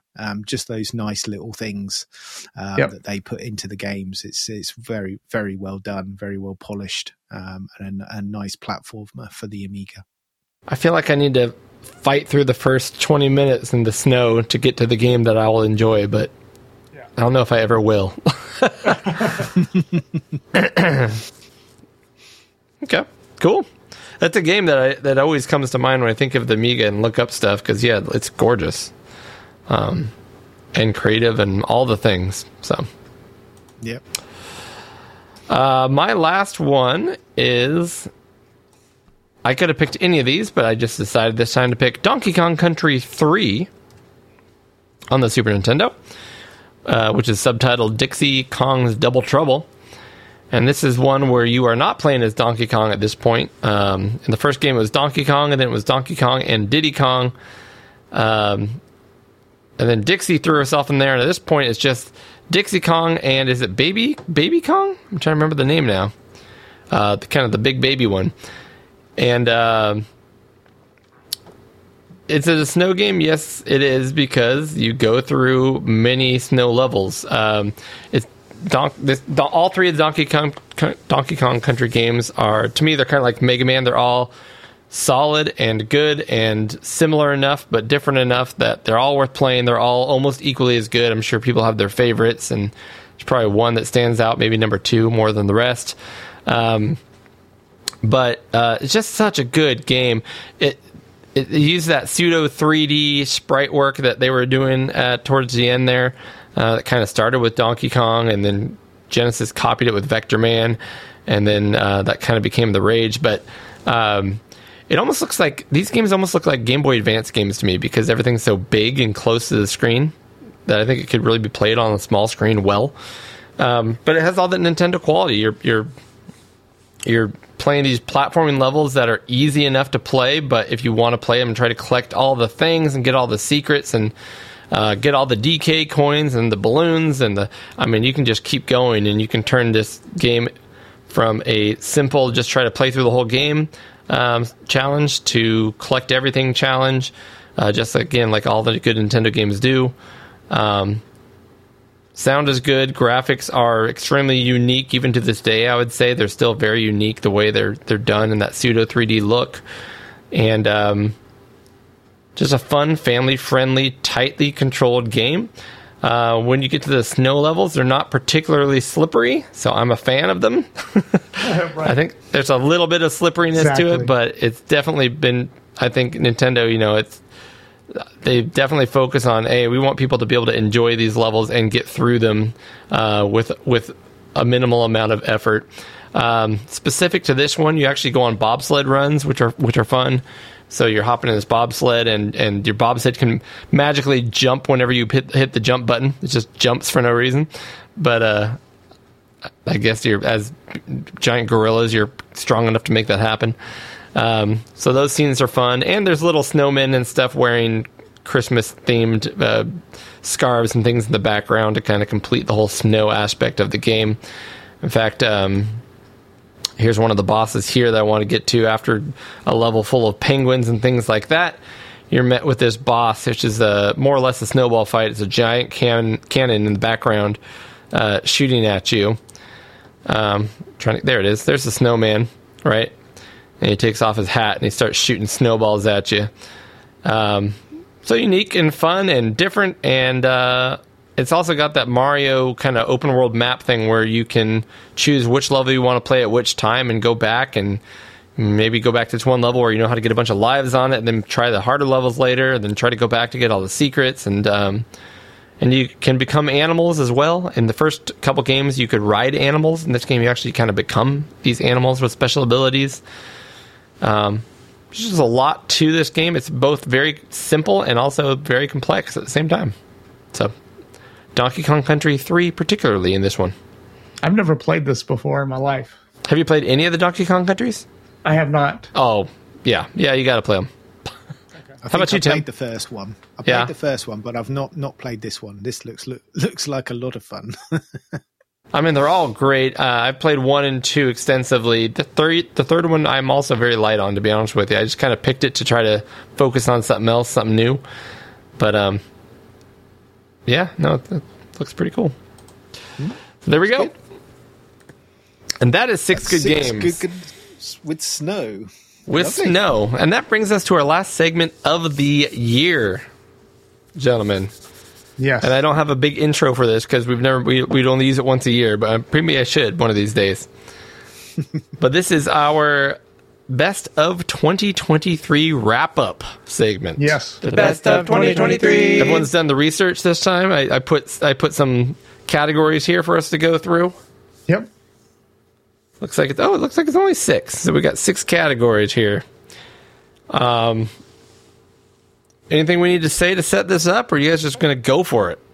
I think we should just go for it. Best of 2023. We had a little bit of trouble remembering the early part of the year. Definitely. This is always the hardest segment for me all year long because I just don't have a good memory for things that happened for the first half of the whole year. So I really got to take better notes and start looking back and spend a little more time doing that. And I did. I did a lot of research to try to figure out my my list. Your pick. How about you, Tim? Did it come naturally to you? Some bits yes, some bits no. What I think we need to do is do a beer spreadsheet. Yep. Yep. A beer spreadsheet. Yep. We need to record beers and games. What we've done on the show. I think. So on it's the show. funny. I make this a lot easier. If you're looking at my screen, let me show you something real quick here. So this is our Dropbox where we all share information internally. Yeah. And if I go to, of course, I'm not going to be able to figure out where I'm at right now. Here we go. Episode topic list. See this one right here? Last updated 4/20/2020. But if you go in there, I've got the first 30 episodes worth of information, and then it stops. Right. So we tried it. Okay. I'm going to keep a beer spreadsheet though. That's my New Beers Year's are in there. resolution. Beers are in there too. The beer spreadsheet. I think games we can probably cover off on because we don't mention them in any of the notes, really, do we? So, maybe we should do. Maybe we should put it in the notes at the top what beers are drinking that episode. But that might make it easier, or just just do a beer spreadsheet. All right. So let's start with best new game for an old system. So typically this would be either a homebrew game or even a commercially released game, but it is a game that you can play on physical old hardware, retro hardware, not inspired, retro hardware, just new game. So does anyone have one they want to jump out with? Right. First up, I'm going to be upfront with this one. I've not done a lot of new games on old systems, and I haven't really got something that I can really bring to the table on this one, so I'm going to leave this one to you guys. That's fine. I think if you don't have a solid answer, I think it's okay to just say, hey, I don't have an answer. I think that's okay. Is that what you're doing, Eric? Nope. So I looked back in our list, and early, I think it was January, February, so this was going way back, almost a year, we played Chez Maxime for the ZX Spectrum. If you remember that game, I remember. It was a platformer game that... well, you played it. I did not, but you covered it for one of the 6 good games. Yeah. Yep. And so this is my best new game for an old system. And it didn't come out, I think, in 2023. I think it came out 2022 or 2021, but this is when I played it. Yeah, fair enough. And it's great. It's a game, I think it was by Happy Coding. He's the one who programmed this. Yeah. And it has characters from Amigos in it. I think it has Amigo Aaron in it. I think it has the Brent in it. But it's a fantastic little game where you run around. It's a platformer and you have to serve customers. And I'm not going to go into many of these games in depth because we'll be here all night and I'm already fading. But check it out. Chez Maxime, ZX Spectrum. That's my pick. What about you, Cody? You got one? I do. And this is going to be... So this was really hard for me, and usually it's really hard because there's so many good games. Yep. This year, I'm sure there were plenty of okay games, maybe some good games. I'm sure we've played them, but nothing was sticking out to me. I can't remember an aha moment. I know in the past we had Fix-It Felix Jr., we had Sam's Journey. We had, there has been some epic games. For whatever 2023, none of them really grabbed me. I was thinking of Pig's Quest, but honestly, even though it was a quality game, it didn't really grab me either. So I am glad that, and you kind of mentioned it, it's easier to remember the most recent games, but honestly, for a new game on an old system, I think I'm going to put Good Boy Galaxy, the one I just literally started playing for the Game Boy Advance. That's fair. I'm playing on the Evercade, but it came out this year as well for the Game Boy Advance. So, excuse me. Very cool game. Probably the only game I played, a Game Boy Advance game that I've played that's really a modern title on an old system for the Game Boy that I've liked that much. So, alrighty. Nothing else has popped up for you, Tim? You're going to leave that one unanswered? There's a few that I've played obviously throughout the year. I mean, There's some one that I honorable mentions. downloaded. There's one that I downloaded the other day. Blimey, what was it called? GP Cars on the Commodore 64. That's like a top-down racer. Okay. And that was I played a bit on that one the other day because I was just kind of like thinking, well, what can I put for this particular segment? I've got nothing that really sticks out in my mind, but that one was quite a nice one. So I played that, and Chez Maxime, like Eric said. Now, as soon as you mentioned that, I'm thinking, that one was. I haven't played it. Cool. I'll have to try that one out. It's a lot of fun. It's a great little arcade style game. Yep. Yeah. Cool. So cool. Tim, I'm going to steal your one there, Eric. Fine, perfect. I'm going to go with the same. So, Chez Maxime. There we go. So Tim, what do you have for best game we played on the show together? Okay, so obviously I've missed a few episodes this year, so I'm really, really sorry about that. So there's a few gaps in my what we've played together and all that sort of stuff. But I think going back to episode 111, where we did the 8-bit wilderness years, do you remember that? Yep. Yeah. Where we all kind of struggled to go with the original sort of like time period that I set, and so I opened it up a little bit. And this one was a real surprise for me. It's on the Atari 8-bit, and it was a game called Crownland. I don't know if you guys remember that one, which was the really colourful 8-bit platformer. And one we all said we kind of like wanted to go back to, and I bet none of us did.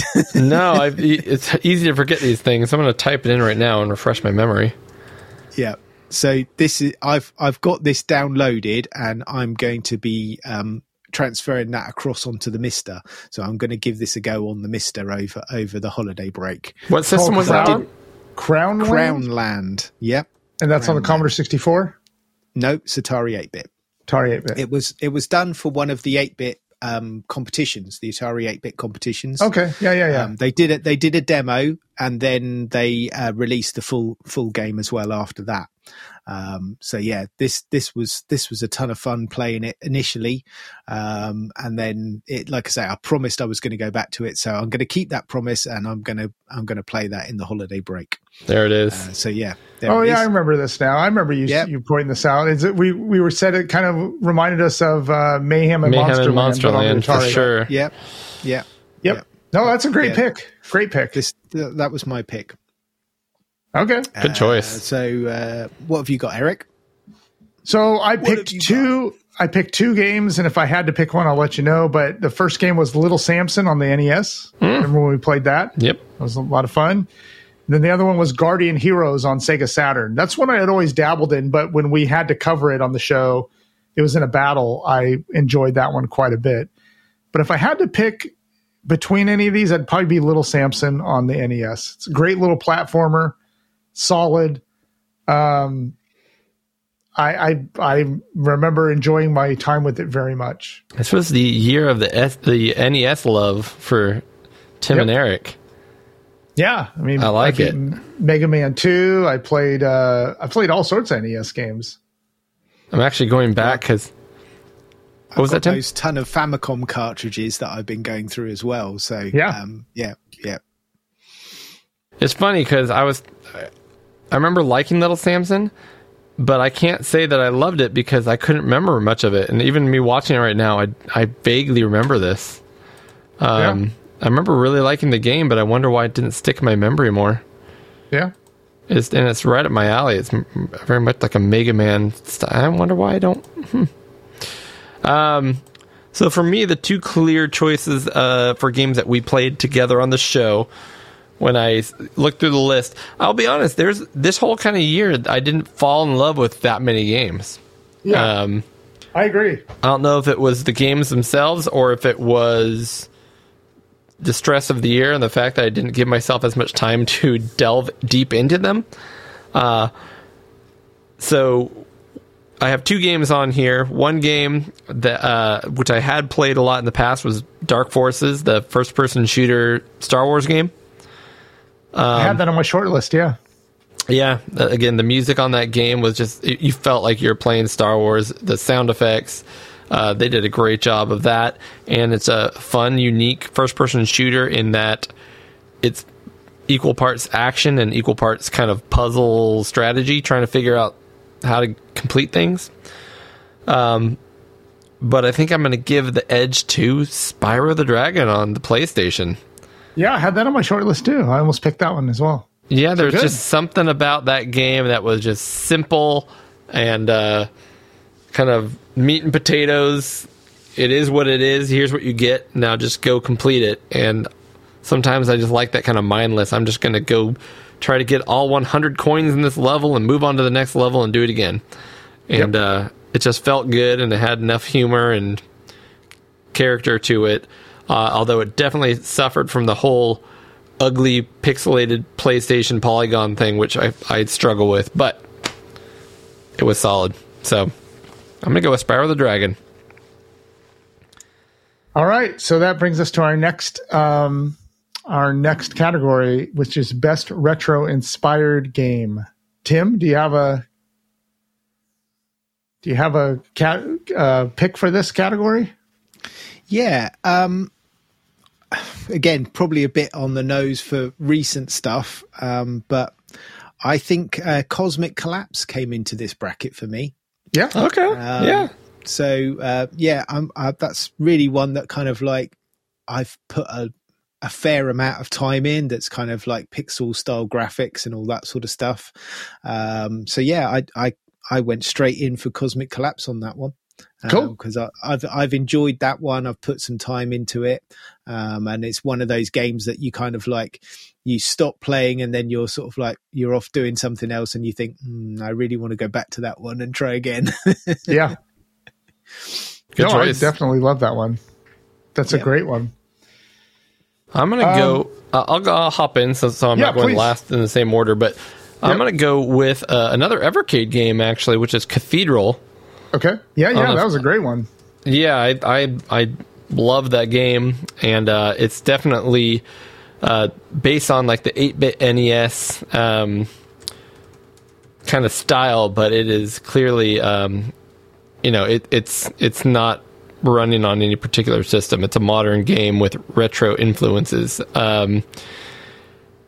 I was going to see if I could pull it up here so we can watch it a little bit, but it's a Metroidvania, and it just plays like butter, and it's got cool set pieces, and it feels like an NES game, but it also has all those modern conveniences. It's a long game. It had a lot to do and collect and power-ups, and just kept things fresh, even though you're going back and forth through a lot of the same places. It's kind of custom built for Cody. This is definitely a Cody game, and just had a blast with it. And I think I put a good over 20 hours into it. So yeah, to complete this game. It looks really good. Oh, and I almost forgot about that. It also does the Shovel Knight thing where you put the sword below you to kind of bounce, which is actually a DuckTales thing originally from the NES. So yeah, great game. Cool. That's a good one. E-Money, what was your pick?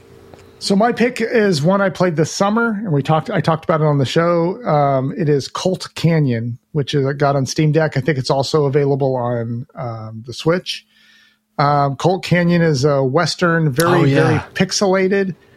where you are a cowboy running around, and it does have a whole story to the game, but it is a twin stick shooter, which I love. I'm always a sucker for a twin stick shooter. But you go around, you collect different weapons, you upgrade your ammo, your weapons, and it has a very stylistic kind of sepia tone motif to it. So I love this game, and I would pick it up and play it for a little while, then have to go on to something else. But finally this summer I said, I really enjoy every time I play this game, so I'm just going to sit down and beat it. And I went through it and I beat the whole game and loved every minute of it. It's a fantastic retro-inspired game. Another game I forgot about that I'm supposed to play. Exactly. Colt Canyon. Very good. You'll love it. It's a fantastic game. Yeah, I want to play that one. Cool. Going to start out with this one, Cody. Here's Best a big game one. you played this year? Best game you played this year, which this could read modern game you played this year. Could be any game. But it could also be any game, so it could be one of the ones we already mentioned. Yep. I'm kind of, so the one that popped into my mind, I mean, all the ones I've mentioned obviously are part of it. Cathedral would be up there. But the one that really caught my attention, because I was really in the need of, hey, I wanted to play something. It's not modern, but something with a more modern sensibility. I want to get lost in a world and just play through an experience. And finally pulled out BioShock 2 after loving BioShock 1 and BioShock Infinite. I never played number 2. And I played that a few months back and just got engrossed in it. So that would be my game of the year that I played. And it's probably the newest one I'm going to really mention on the show. Yep. I know it should be Power Wash Simulator or Lawnmower Simulator. Exactly. But I've chosen BioShock 2. Tim, did you want to go next? Yeah, I can go next. This one's pretty easy for me. Legend of Zelda Tears of the Kingdom. Yep. There we go. There you go. Enough said. That is awesome, and that is a great game, and I do wish I had more time to go back. That's the one in the quick questions, Cody. That's one I'd probably go back to too. Like if the Evil Gnome gave me a 3-month hiatus. Oh, yeah. Good call. Probably play that one too. For me, it was 2 games. Yogurt, exactly. For me, it was 2 games, and I'll pick one real quick. One was Mega Man 2, because I beat it on NES. It's the first Mega Man game I've beat, and I played all the way through, and I loved it. The other one is Legend of Zelda, which I beat also for the first time, having picked up and played it over the years many, many times. And I played it on the little Game & Watch, which made it extra special. So no cheats or nothing. But I took this to all my daughter's volleyball games, and et cetera, et cetera. I'm going to have to say that more than just the game, I'm going to pick Legend of Zelda just because this was the perfect way to play it. Save states. Yeah. Isn't that cool? No cheats. And I played it on this little tiny screen, and it was just so convenient, and it really is what it's made for. So I'm going to pick Legend of Zelda on the Game & Watch. Awesome. Excellent. All right. Let's go with Tim on this one. Best moment on Pixel Gaiden. This is a difficult one. This is a tough one this year. Yeah. I've mentioned I've got a few here.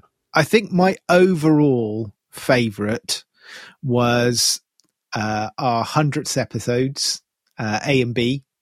Yep. And specifically our 16-bit top 50 games.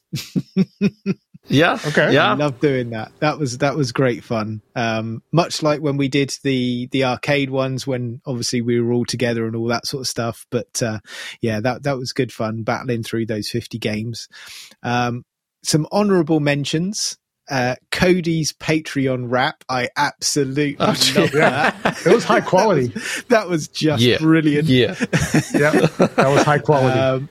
Another honorable mention obviously goes out to one of our show friends and Patreon, Pajako, for creating the Stringy Lorry game. Yeah. Oh, that was awesome. we need to make that poster sized. We need to make some posters. And Well, I'm not going to. I could go for another honourable mention, but I'm not going to say this one because that might be someone else's favourite. So I'll leave that one till the end, and if that doesn't get picked up, then I'll mention it. But yeah, I think so. Going back to my original choice, I think it's 100th episodes, doing those together with you guys. 2 obviously quite long episodes, but yeah, the 16-bit top 50 games. Okay. Choice. Good choice. Cody? So I was looking at a couple, and I forgot a few of those moments, so I appreciate that. The 100th episode one with the 16 top 50. I think my choice the previous year was when we got together and did the top 50 arcade games. So I didn't want to pick that same kind of concept again, even though I love doing those. Mine's going to sound kind of lame in comparison, but I loved it when when Eric picked up the wheel for our game show. Yeah, I enjoy doing it. Yeah, there's something about it that just made it fun. Those game shows were energetic and exciting, and I think we haven't milked that cow yet enough. No, and 2024 will be the year of the wheel for game shows for sure. Year of the wheel. I like it. I'm inventing new games as we speak. Yeah, the wheel and the evil gnome need to fusion, don't they? Oh, there we go. Maybe you're right there. Yeah, I have the evil gnome wheel game. That would be fun. Eric.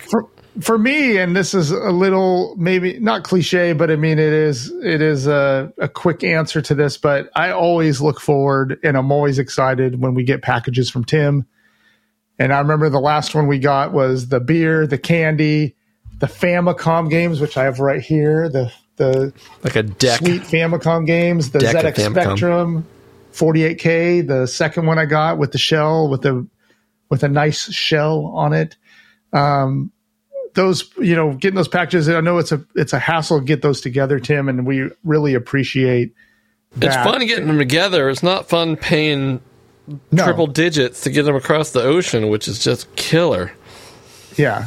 I man, when we sent you packages, I'm ashamed that America, like, sending stuff to you, Tim, is so freaking expensive. And I know it's not cheap when you send it to us, but from the way we talked, it's cheaper. It's not cheap, but it's cheaper. And the prices have actually dropped again. Yeah. So for us, nice. I guarantee you that if we tried to send you something, it would be out freaking rageous. And that I don't know what the deal is. It's horrible. It's horrible. Well, and then half the time, Tim still has to pay more to actually get them released. Yep. Yep. Yeah. I'm sitting on some things for you, Tim. I got you some chicken McNuggies. I got you nugs. I got you Tetris. I got you chicken McNugget Tetris. So I need to send that over. But I'm waiting until we have a bunch of stuff, and then we're going to send that over. So it's on its way. I've almost got enough stuff for you guys for another package as well. Because there was one particular thing that I forgot to send you, Eric, in the last package, and I was really bummed about that. So that's got to come over. So I'm going to sort that out, hopefully, for the next episode. Oh, wow. That's coming up quick. We better act fast, Eric. I know. So that's everybody for the best moments, right? So it didn't get mentioned, and we've got to mention this one. And I was absolutely rolling on the floor with laughter. Oh, our moment Pixel Guide of the year out from ARG. Oh yeah. That episode. It was just so funny to watch, and one of my favorite moments. I got reamed on that, man. I'm still feeling the pain for that. They did it twice to me. It was two of my picks. They did. Yeah. It was brilliant. It was such a funny episode to watch that. And accurate. Oh.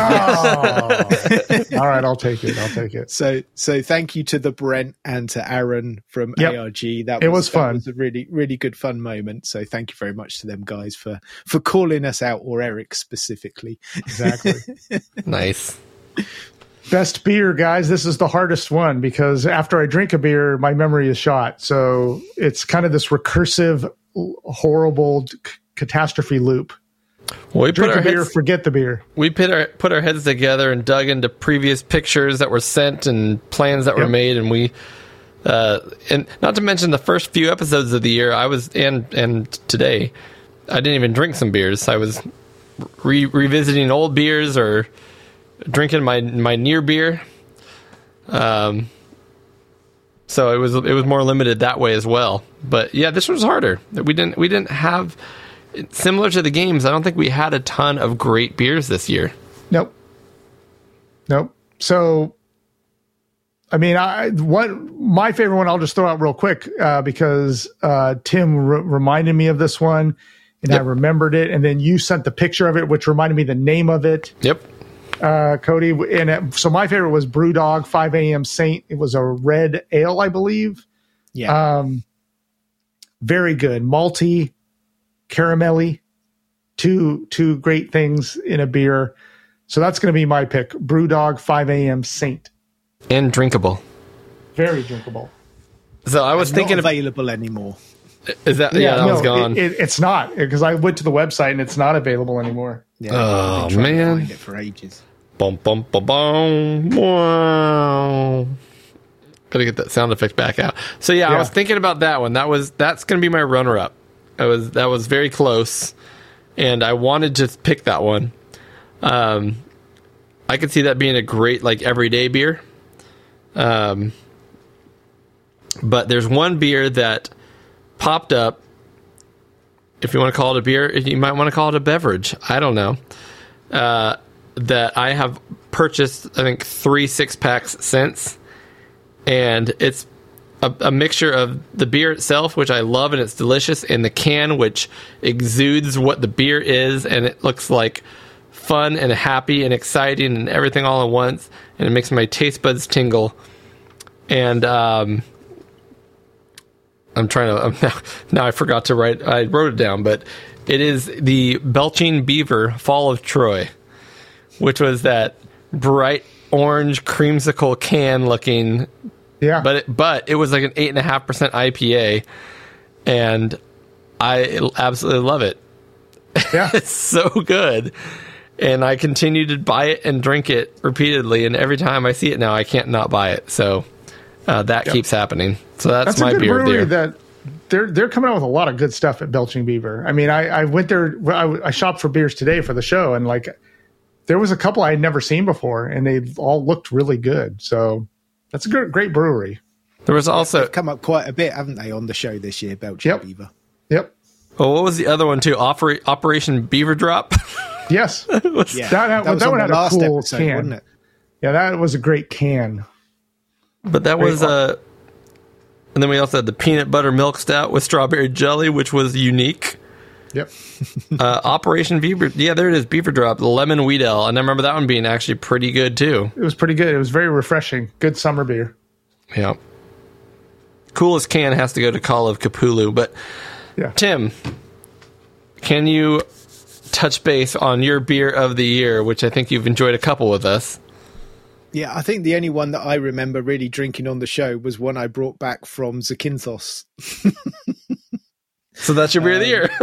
Yeah, and that's it. I think it had some funny Greek letters on it or something like that, but I think it was Okay, yeah. KO or something like that. And that was a nice, cool, crisp lager.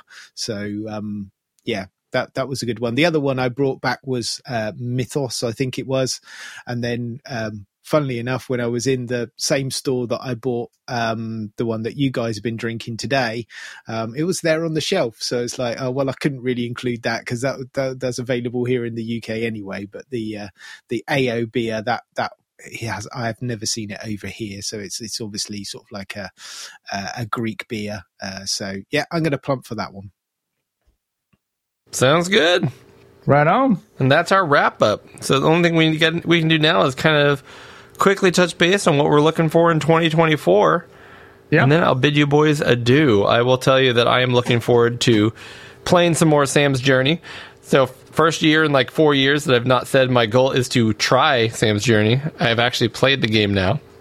And it helped modify my Commodore 64, the C64 controller to do so. I'm also really looking forward to an Amiga game, believe it or not, coming out called Roguecraft. I'm sure we've all seen that. That looks amazing. Yeah. Yep. I already mentioned Eric and Tim. If you haven't heard of this yet, there's a new Vectrix game out called Virzon. It's more of a Space Invaders single screen kind of a thing, but with upgrades and extra weapons and enemy patterns and bosses and stuff, and it looks super cool. There's a new Genesis game coming out, a shmup called Eartheon, which looks killer. And the last one was a Matt Hewson game, same guy who made Witch and Liz, making another NES game which looks top-notch called Super Sunny World, which should be out actually pretty shortly. It's kind of a female protagonist, Super Mario Bros. 3 looking game. Yeah, there you go. That's what I'm looking forward to. That's an impressive list, Cody. I know. I didn't prepare anything. I didn't ask you to prepare anything, but hey.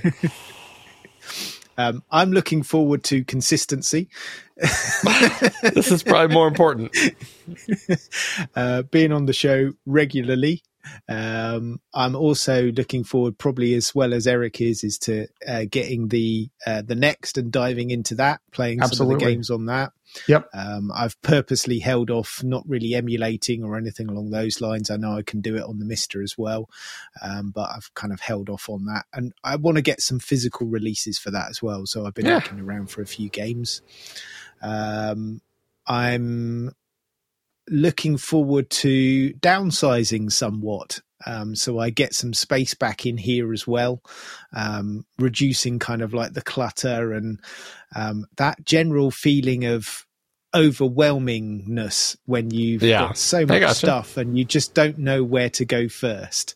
So I'm kind of like wanting to pare things down, keeping it simple and stupid like me, and really just kind of like honing in on some things like the Mister, and basically just reducing stuff down so I've got more headspace to actually play some stuff, because it's one of the things I don't really give myself enough time in is playing the games and all that sort of stuff. I play them briefly and for a while for the podcast and all that sort of thing, but I then lack a lot of time and motivation to really get into games, and that's something that I really want to try and do more in 2024.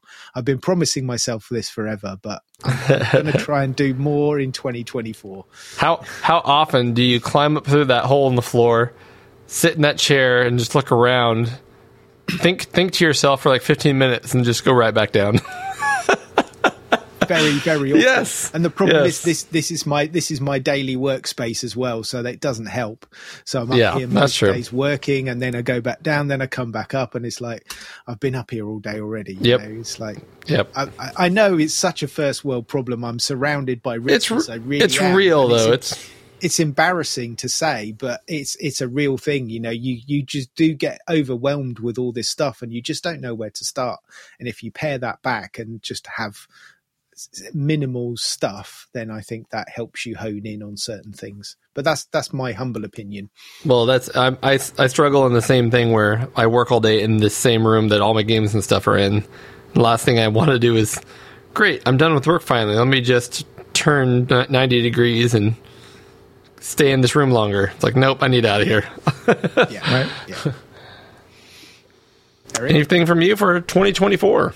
Yeah, I mean, you've got me very interested in those Atari Recharged games, so I'm thinking of the best way to get into those. I need to listen to your episodes though and figure out which ones to buy or get the whole bundle. I don't know. Maybe you got the whole bundle. I don't know. So I want to get into those. That Roadcraft game, I completely forgot about that, but I do want to tackle that. That's not out yet though, right? The final version is not out. It's getting close, but yeah, there's a demo of it, isn't there? There's a demo, and I just saw that. I kind of looked that up real quick. There's a demo, but it's not. They say it's a kind of an inferior version too. I keep reiterating this, but I haven't had time to play Baldur's Gate 3. I want to try to get further into that, if not beat it. So I want to try to do that. But really, it's just keep on keeping on. I want to try to be more organized with my notes and just keep pushing forward with the show. I mean, I love being introduced to all these new games and the games old games that I just haven't played before. That's really the fun of the of the show for me. So, and Cody, we have to go to that pinball place you keep talking about. That's a big one. So we should do well, that. The thing is, there's a couple. There's literally an arcade in Auburn that I want to go to. There is a pizza/bar place with pinball machines upstairs in Auburn. And then there's that place in Roseville that is Das Flipper House, which is just a bar/pinball hall. We gotta do a tour of all those. Maybe just in one fell swoop. Who knows? Yes. I'll take a day off work to make this happen. Let's just vacation day. Well, that might be. We should check out what time these open. That might be something we could do because I could take a day off for sure. Awesome. You guys really need to get back together recording at some stage as well. Not all the time, but you need to be back in the same room at some stage. You haven't done that since I was there. True. Right. This is also true. All right, guys, I'm fading fast. We got to go to bed. Yep. This is true. Tim, take us out. Me? Oh my God. Okay. Thank you very much, everyone, for all your patronage this year and listening to all our shows if you have done. And as always, it's dangerous to go alone. Thank you again for listening. You can find episode information and show notes online at pixelgaiden.com. Please follow us on Twitter at pixel_gaiden. And you can also follow Eric at The Project. That's DUH Project. You can also follow Cody on Twitter at Oddball49. That's ODDBA1149. You can reach Tim Drew as well on Twitter at Sanction. That's SANXION. If you are interested in supporting the show financially, please join us at our Patreon account. That's patreon.com/pixelgaiden. Please leave a review to help get our podcast listed higher up on the show rankings. We would also love to hear from you with any comments or input. So hit us up on our email at podcast@pixelgaiden.com.